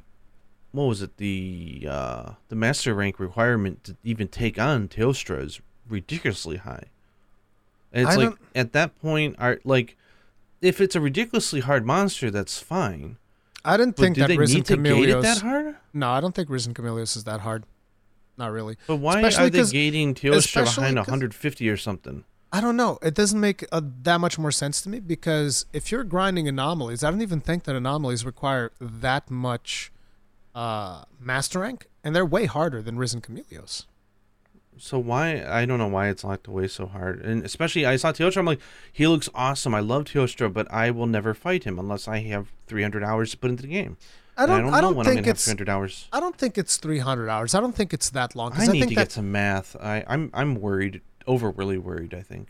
I think you might be over exaggerating, because like, you remember when you'd see like Seth or G-Rank Rupeku going for 999 or whatever, and they would usually be climbing, like when you get to the really high levels, then it's really slow. You get like 5 or 6 a day of like 10 hours grinding or something ridiculous like that. But like to get up to the low 100s, I don't think it's that long. Like most of my friends, and they haven't even been actively playing the game that much, most of them can probably do Teostra when it comes out. So I don't think it's that much. Okay, I'll look into it. Maybe I'm just overly worried. Yeah, I think you're over preoccupying to like just play the game, and I'm pretty sure you'll just get it naturally, especially if you do a couple of anomalies. If it's only like stuff. 15, 20 hours, like that's fine. Yeah, I don't think it'll be much more than that, because especially once you start doing like the higher level monsters and stuff, I would expect them to like give you probably like 1 rank per hunt or something like that. It's going to be reasonably fast. Okay, I think. Well, I'll try to. I mean, the problem. I'll report back though when I do that. So I will take track of that. And the problem is, I don't know. It's like if you go in with other players, it'll definitely be way faster naturally. Like if you match up. Yeah, but I don't want to just destroy a monster over and over again. That's not fun for me. That's why I don't do bowgun rooms. I mean, there is a fun aspect to that, but I like to do that for fun, not for grinding. I don't know if that makes any sense. Yeah, no, it makes sense. It makes sense. But that's pretty much the whole thing about the monsters and whatnot. What else did they're bringing in new events, which I haven't been doing the events. I feel like the events this time around for Sunbreak haven't really been that rewarding, to the point where I haven't even done them. It's like you can go get your stickers and your poses and whatever, but I just are they doing? I haven't touched them, so I don't know, but have they done like the baby quests where you have like the super miniature versions of the monsters knock you to the other end of the arena? They've done a couple of those, but not too many from my understanding. But again, I haven't really done that many of them, so I don't know. But they're bringing in a couple of new ones of those, which are going to bring more gestures, more poses, and also a couple of layered armors, but no layered weapons. Huh? No layered weapons and event quests. Oof. There's no layered weapons. That's why you have your wallet. Oh, I don't want to jump into that topic quite yet. I really want to I want to talk about something else before that. That is really positive. Okay. I mean, all of it's laced in positivity, but So they said that they're adding the ability to play most of the master rank quest with your followers, with the NPCs. Yes, and that's more than one, right? That like you can have a team, right? From what I've seen in the footage, yes, they had both Fiorane and Rondine. They had both of them in one quest, and I think I also saw the twins. Most people are saying they're going to be taking the twins because the twins can do hunting horn, so they're going to buff the crap out of you. Me personally, but can you get a fourth NPC with you, or is it going to be 3 like it is? No, like it's been up to now. It's 3, but remember they also bring their pets. So technically speaking, it's you 6 plus 2 pets plus the 2 followers plus 1 pet for each of the followers. That's a lot of people in a follower hunt. Quests. Yeah. Those quests are so fun. I think that's the best thing this entire generation has brought to Monster Hunter, like this game. I love how they did the NPCs. The AI is great. The characterization's great. I absolutely adore it. So if I'm able to play with them as I grind my master rank, then maybe I'm going to be just fine because it. Yeah. I'm sorry, I'm never going to play with you online hunters anymore. I never did anyways, but I mean, like, they're just too fun.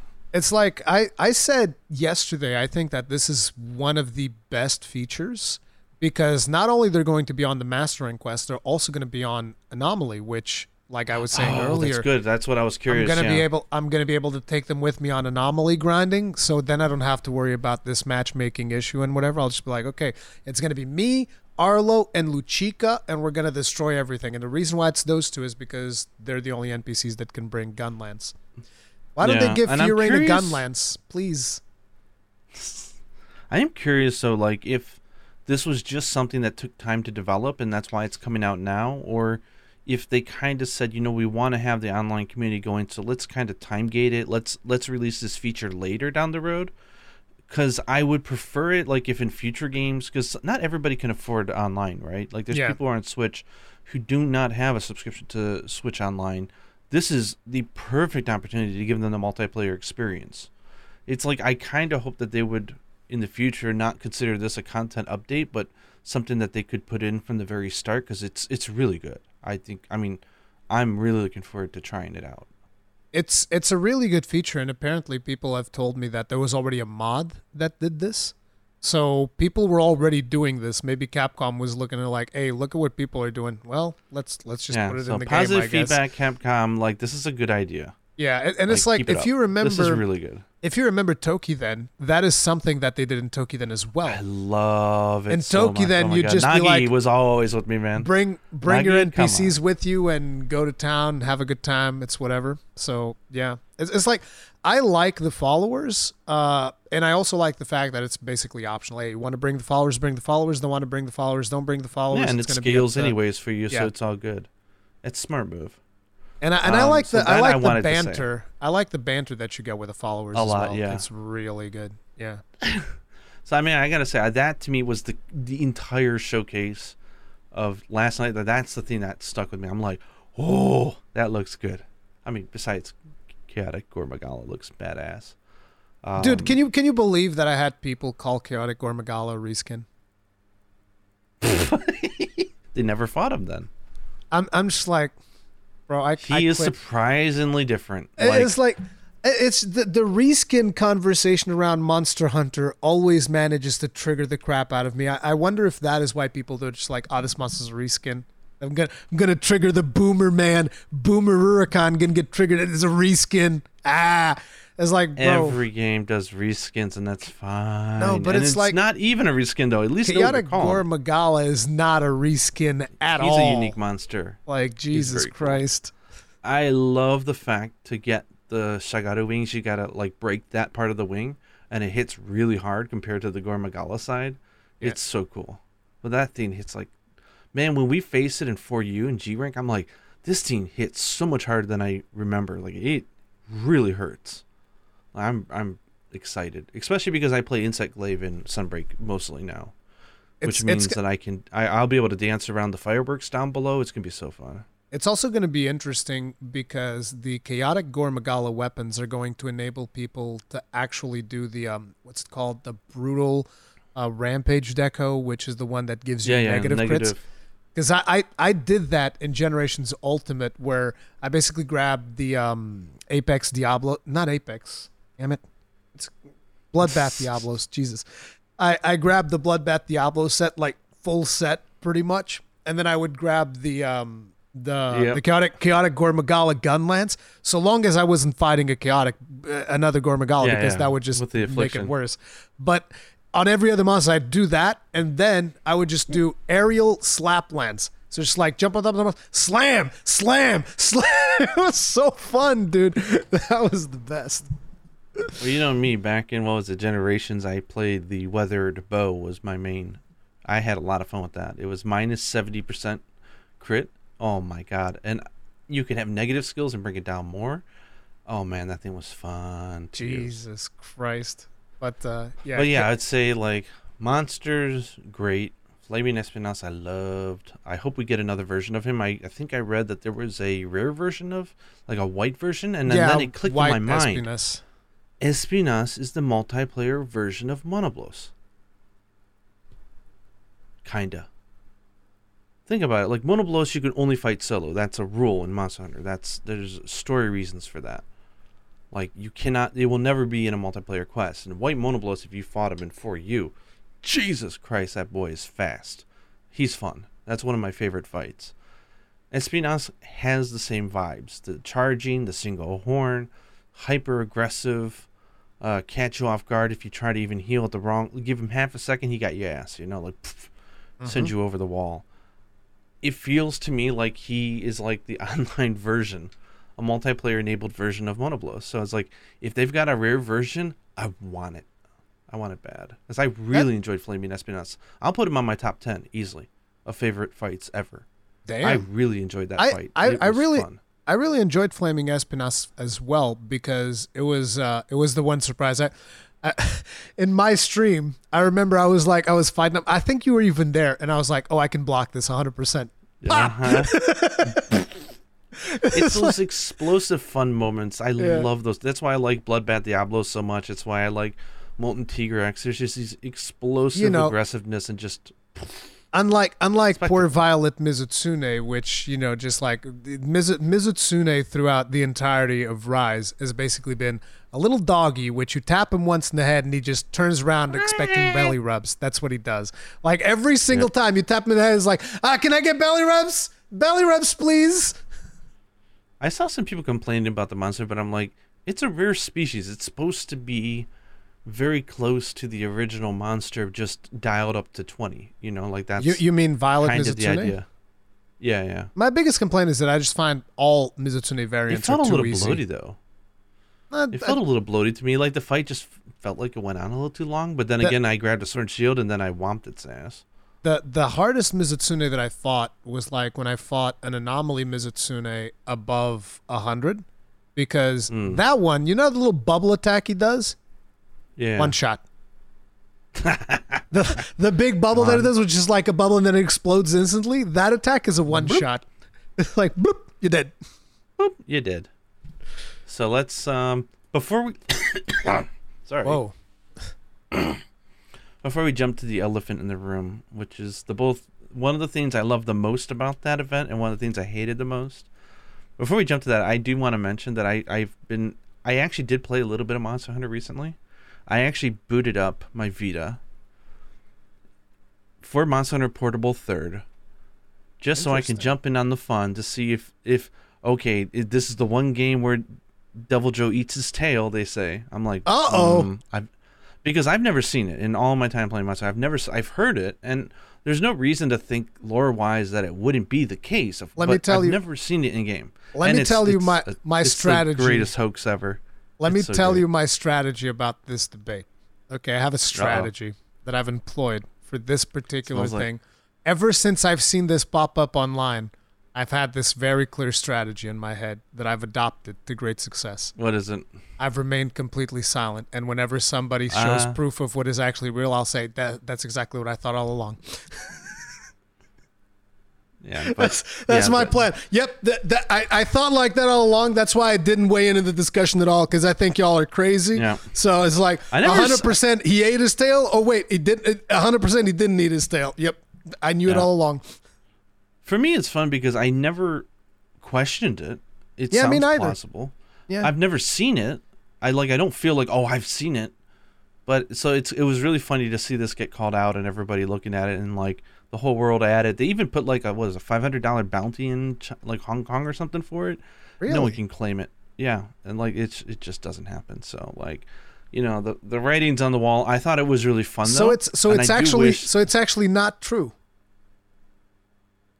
Is what you're saying? It's not true. Okay. Yeah. See, I knew that all He does along. not That's why I use his didn't tail. weigh in on the discussion. I mean, people will swear that they've seen it, and the thing is there's times where small monsters like to gather around his tail in those areas. There's times where a pinned hunter, you know how you get pinned, but then like you get out of it right away, but he still does the animation. There's of course people who are trolling and putting the meat inside the tail. They're putting meat inside the tail. Yeah.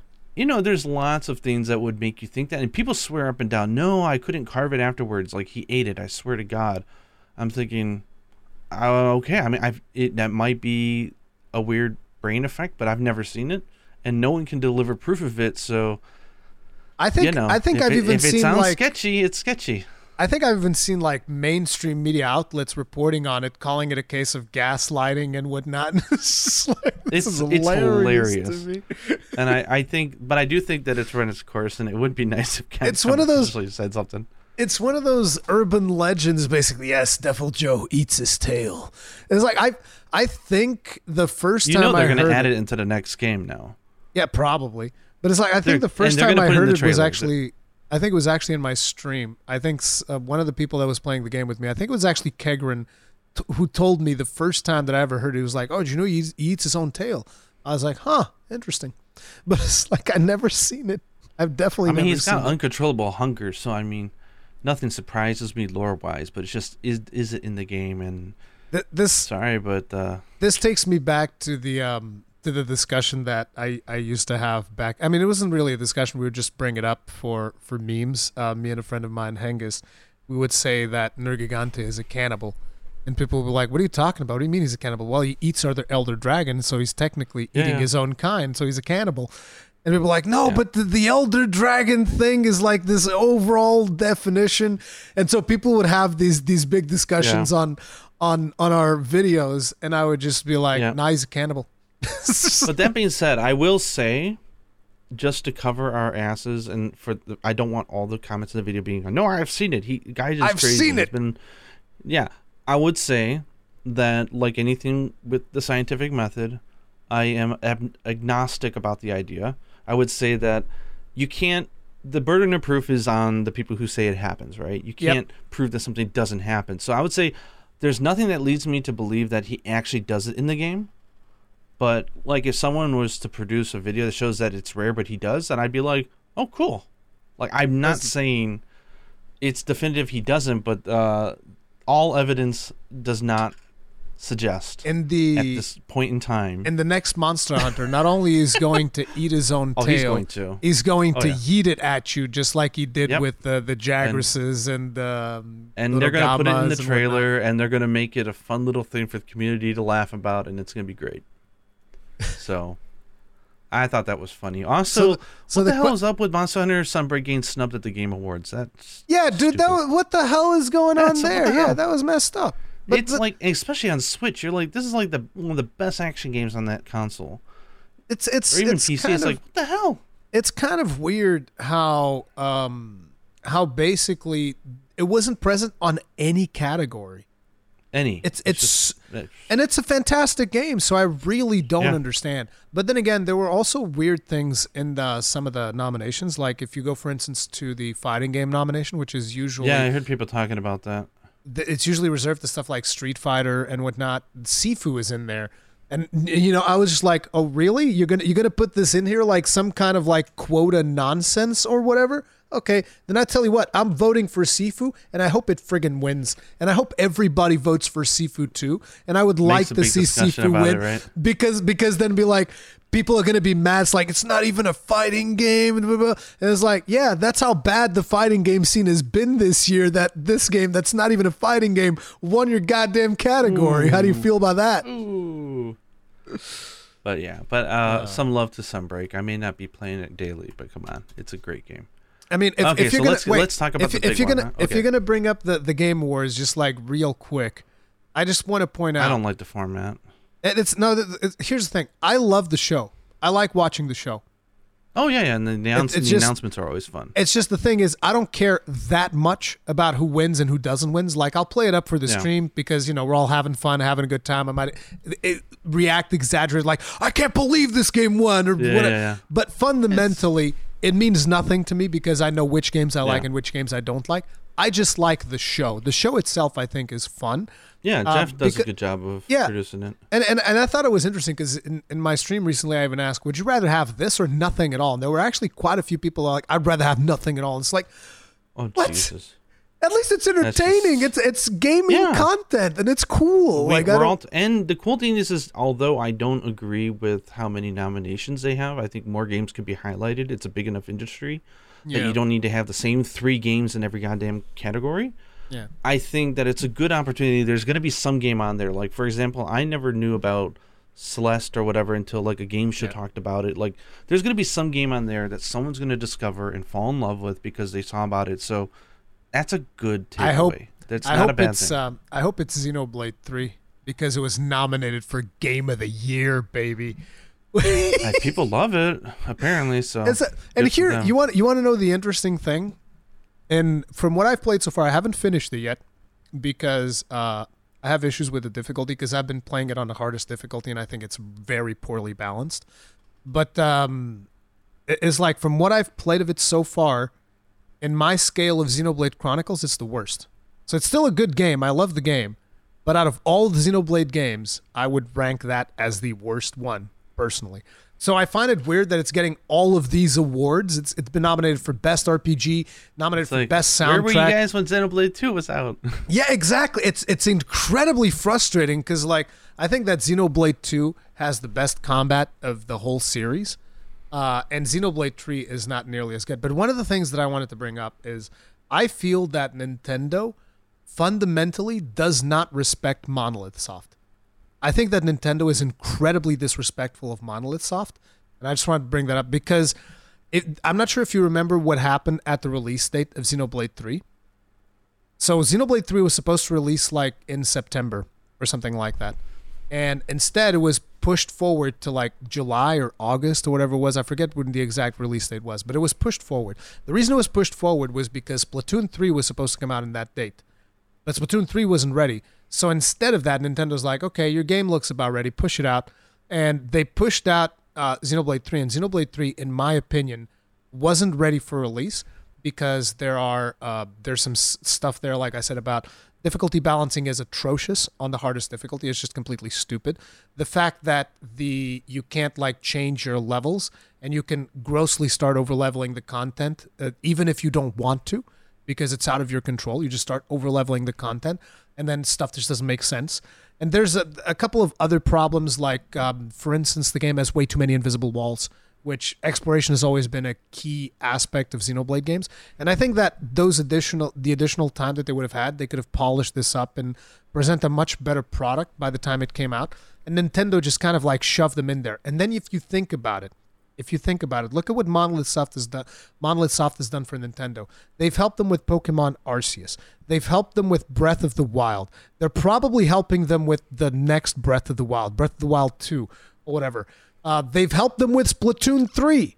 So that I kind of feel like Monolith Soft is grossly underappreciated by Nintendo. And I'm just super happy to see them get all of these awards because now it's like, look at how much you disrespect these people, Nintendo. Look at all of the disrespect you have for this company, and look at all the awards they're getting. You don't see Splatoon 3 they're getting nominated for Game of the Year. Yeah, take a little bit of that over love towards Game Freak and move it over to Monolith. Yeah, dude. If Nintendo would simply support Monolith Soft, dude, they would have so much better games. Instead, it's like Xenoblade. I feel like it's almost seen as this side thing that just happens to be a Nintendo thing that comes out every now and then. Nintendo rubs me wrong these days. I think we've talked about that before. I'm just very disappointed at the way that they've handled the Xenoblade situation. That's a shame. It's like the game could have come out in a much better state. It's still a fantastic game, and I still think the story is really good, and then the gameplay is fun and all of that. But it's just like it could have been way better with just a little bit more polish. And Nintendo didn't give them that time. They're like, no, we need to work on Splatoon 3, so release your little crappy JRPG or whatever, and then we'll release our big Splatoon 3 title when you were supposed to release yours. And not to mention how close it was to the release of Sunbreak as well, which I would argue there's a significant overlap between those two player bases. So I'm just saying, I got really salty when I saw it being nominated at the Game Awards. Like, I'm happy for them, but I got even more salty over the fact that, you know, it doesn't really have a shot, I don't think, at winning the Game of the Year because it's going up against Elden Ring and God of War. Like, let's just face it, those are the really two big winners in there. Imagine if Stray wins the cat game. Is it good? Is it good? Because it looked really cute. I don't know. I've never played it. Yeah. But I don't know. But anyways. Nintendo is Nintendo, right? I mean, yeah. They released one of the most critically acclaimed Animal Crossing games, and they do one DLC, and then they're just like, oh, yeah, we're done. They don't even uptake that game anymore. I don't care that much about Animal Crossing. We don't care. They got enough money; they can just do whatever the hell they want. But it's time for time for you to just the big topic. Air out I know you don't want to talk grievances. about this. It's like I know you don't want to talk about this, but I want to talk about it. It's not that I don't want to talk about it. It's more so I've gotten so much crap for and here's the thing that I think that people don't understand, because like they think that I'm speaking out against Capcom or something like that, and I'm criticizing Monster Hunter and I'm painting it in a negative light.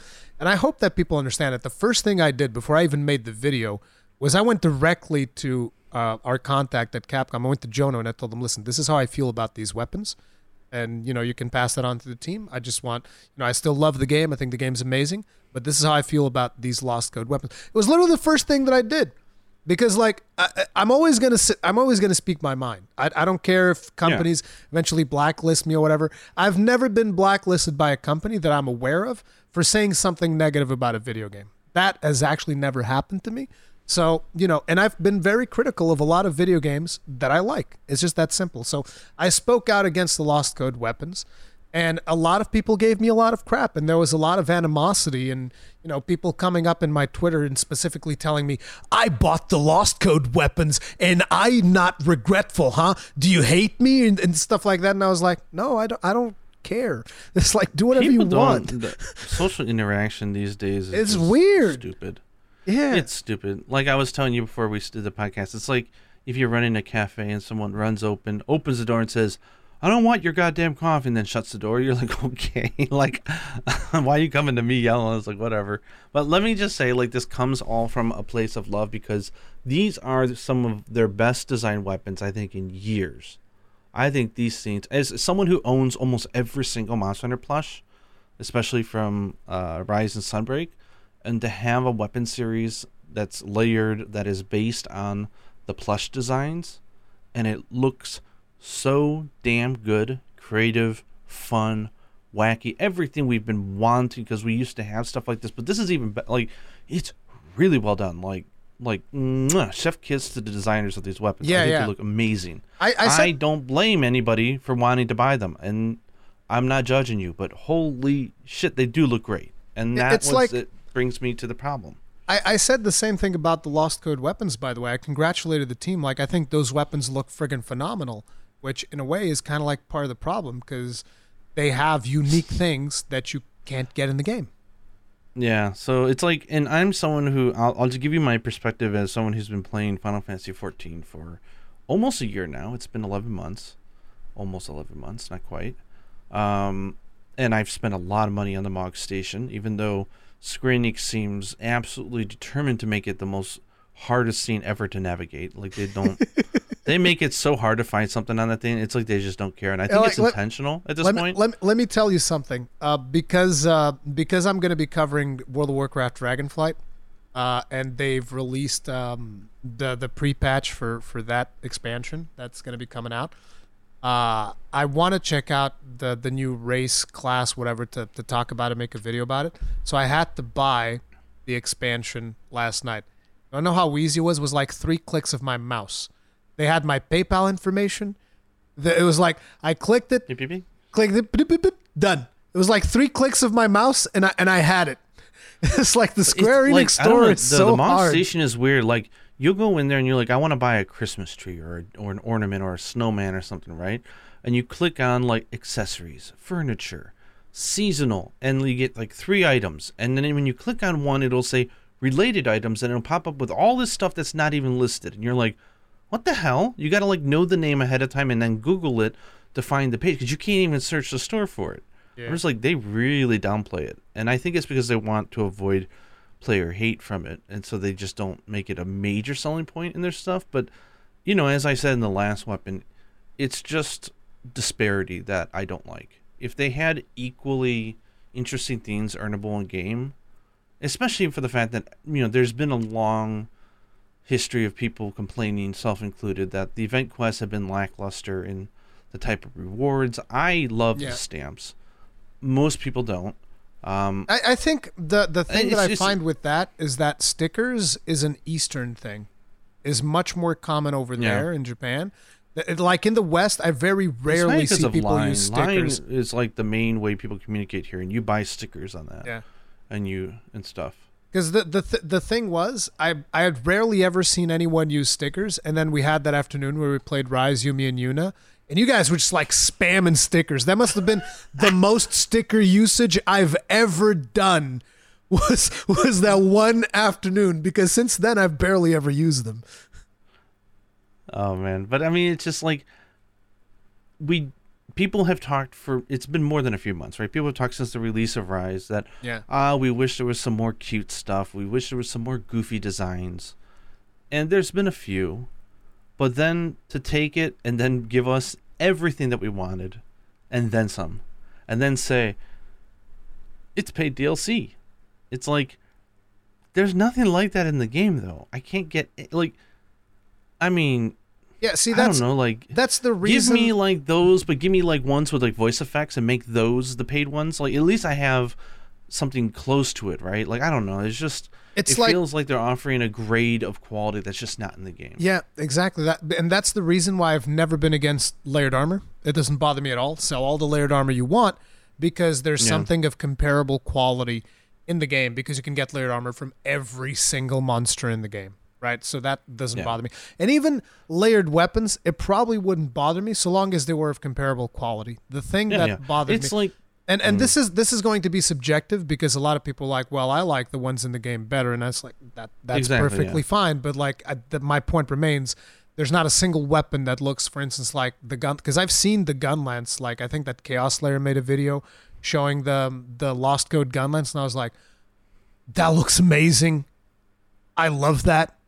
I want to buy it, but at the same time, I'm like, yeah, but I don't necessarily agree with that specific item in the DLC, and that's a personal thing, and it's whatever. And this is kind of, and in this case, I'm not even that attracted to the fluffy weapons, personally. Oh, I love them. But I really understand the appeal behind them. I do think that, like, if this was in game, I would definitely farm them, and I would probably even use like the gun lance, because it's a Magna Malo tail. I mean, it's pretty cool. I would have came back to the game earlier than next update with the Elder Dragon, if we could earn these in the game. Like, because they're giving you nothing but grind, right? But I don't feel like the rewards are really there. And if they had these and they said, okay, they're a pain in the ass, but if you complete all the Fowler quests, you get one.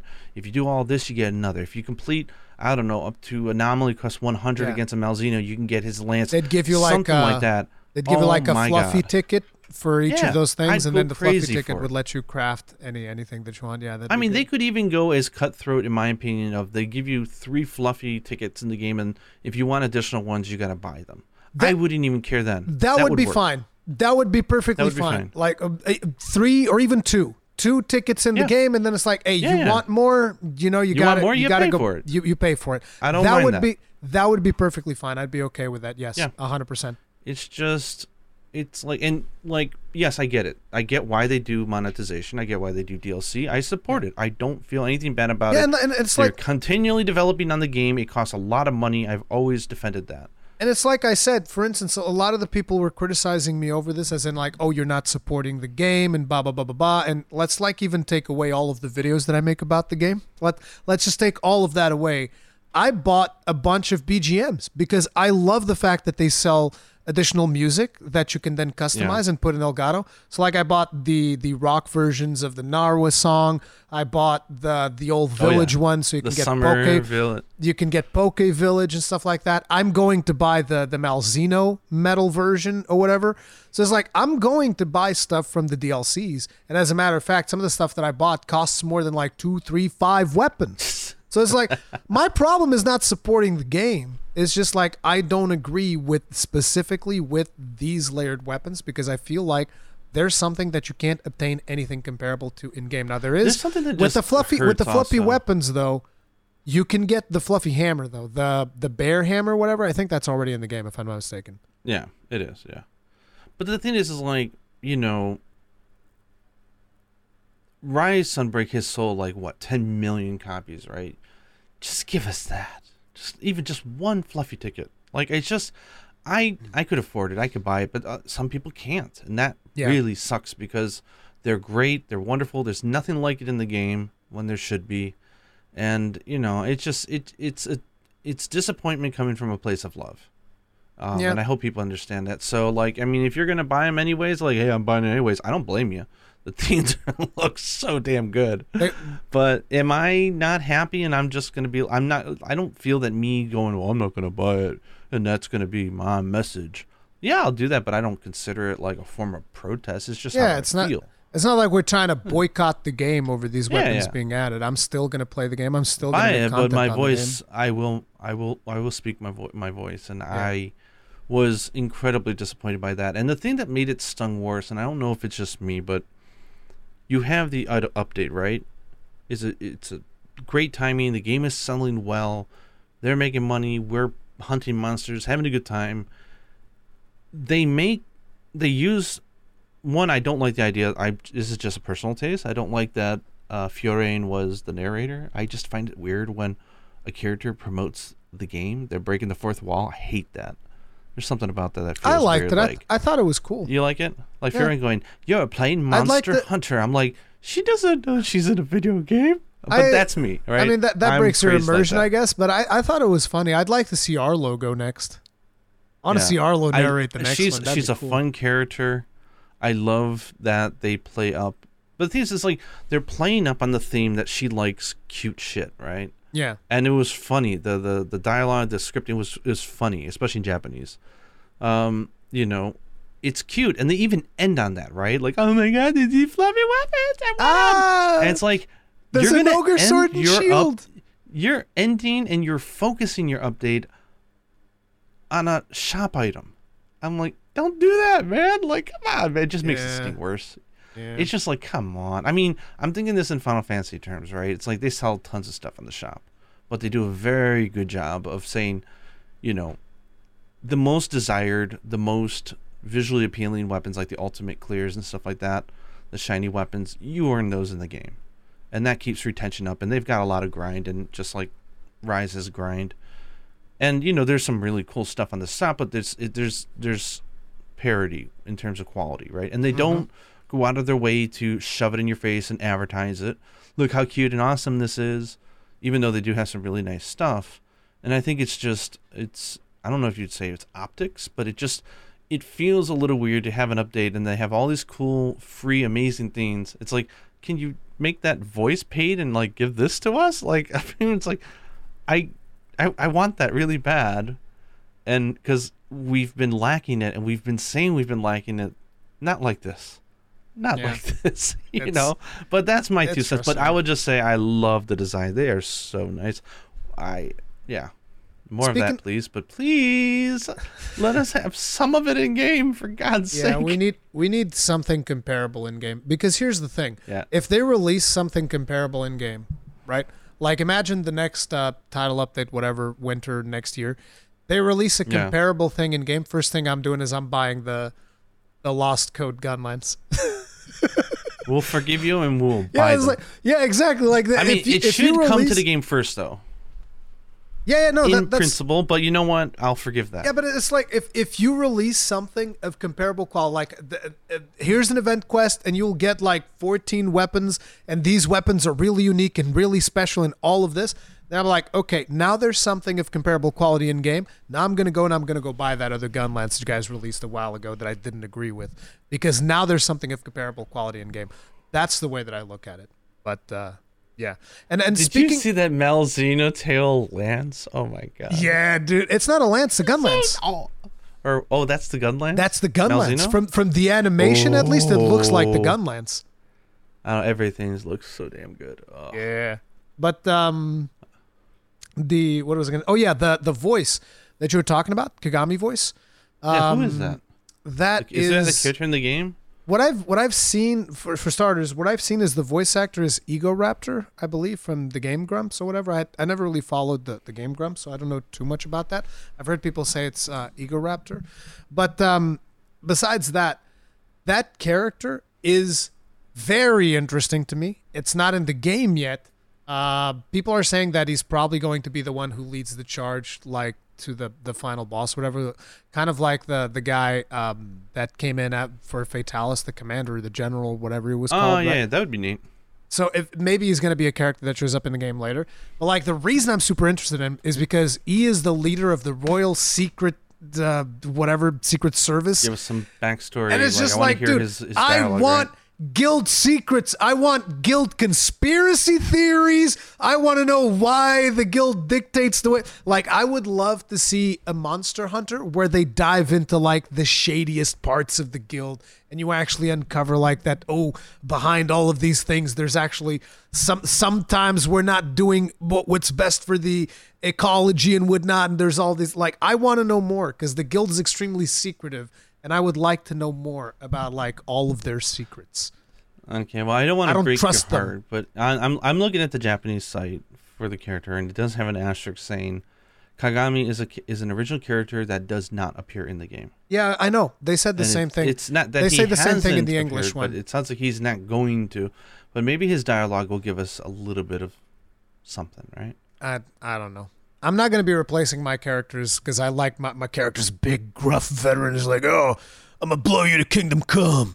It's like, I do find it really weird, though, that instead of having a preset to make the appearance and then you can tweak it as you like, they give you a screenshot saying, here's all the individual settings for all 100 things, and you can recreate the character this way. Or, like, that's just weird. I mean, they're just not adding it to the game because they want you to be able to just like tweak it around and whatnot. So it's whatever. But But you know, hey, that's I whatever. That's I weird. like that character. I think he's a very interesting character, and I'm looking forward to, at least if he's not going to do it in game, I'm looking forward to them releasing like a Stories Volume 8 or whatever that talks about Kagami Yeah. and all of the guild secrets. And although I don't Honestly, know how the Royal Society is associated with the guild, because it almost seems like they're two completely different entities. So like, Yeah. I don't know, but it'd be interesting. Tell me if I missed it, but like, are you able to get Paz as a companion or not? I was really disappointed that in No. all my playthrough, I've never seen any way to play with her, and As far as she's, I'm aware, to me, no. one of the funnier characters, and it's kind of a disappointment for me. But No, as far as I'm aware, no. You just get the characters Mm. from Kamura, and not even all of them, because like you can't run around with what was the name? Yagumi? Is it Yagumi? I forget the girl from Dango. The Dango. Yugomi? Yomogi? Yamogi. Yes, I know that it was. You just call me a piece of trash? You gomi? Gomi means trash. Oh my god, the disrespect! I'm worse than Nintendo. You're calling her gomi. No, She's a no, no, no, kimono. no. Her karakuri dango technology. Yeah, but it's like you Ancient can't. dango technology. I would love to have her in a quest. I think that'd be really cool, but I don't think you can have Oh, yeah. her either, from my understanding. But it's like Arlo is my. He always needs to He's your come man. with me. He's also. I think if you look at the skills, I think he had the most amount of skills out of any other companion. Mm. The thing is, he also comes in with a lot of like tremor resistance and windproof and all of these other skills that it's whatever. But yeah, he's got if they the let most. me. Oh, sorry. He's got the most skills. By the way, did you see the developers when they played the Gunlance? No, but I heard that it was like really bizarre. It's not bizarre. I saw was a Chaos Slayer saying like, we don't play Gunlands like that. We Or don't. something like that. We don't. But it's interesting. Is because it an interesting way to play it, or it's an interesting way to play it because it shows you a very unorthodox playstyle that is possible to do with the Gunlands. It's just not very optimal.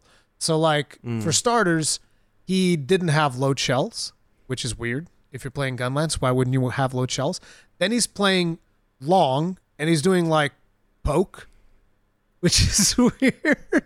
I actually, not thinking back to it, I don't even know if I've seen him do a Wyvern Fire throughout the whole fight, which is, like, one of the biggest selling points of long. And he's playing long with guard shell, with guard reload, which again is They're another just weird trolling thing. you. But the interesting thing was, like, a lot of people were saying like, oh, I remember when because I think I reacted to this on Twitch or something, and people were saying, oh, the developers don't play Gunlands, and I was like, no.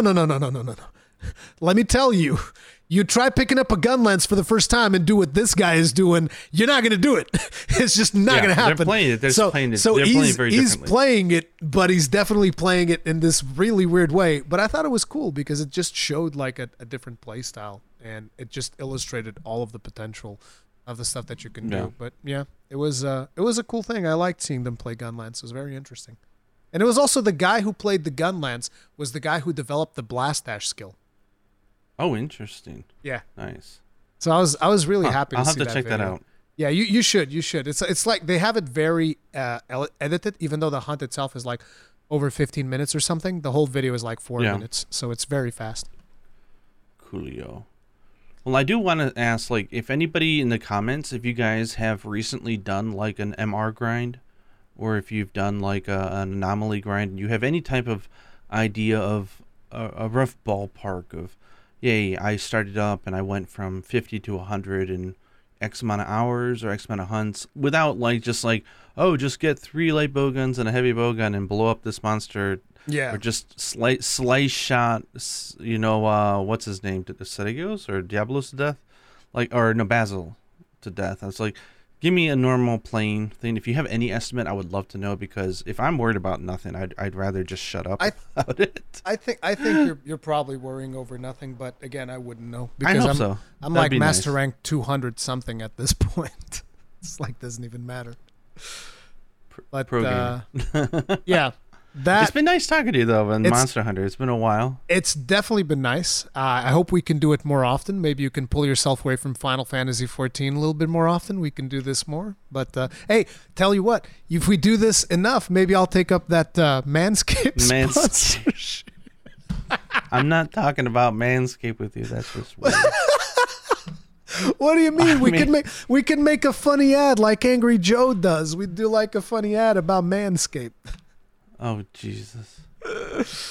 But anyways, guys, we're gonna be calling it here. This was a lot of fun, and this is also the reason, by the way, guys, why I didn't want it to push us to just like do it, even though there wasn't that much that we wanted to talk about, is because I want every episode of the podcast to be special.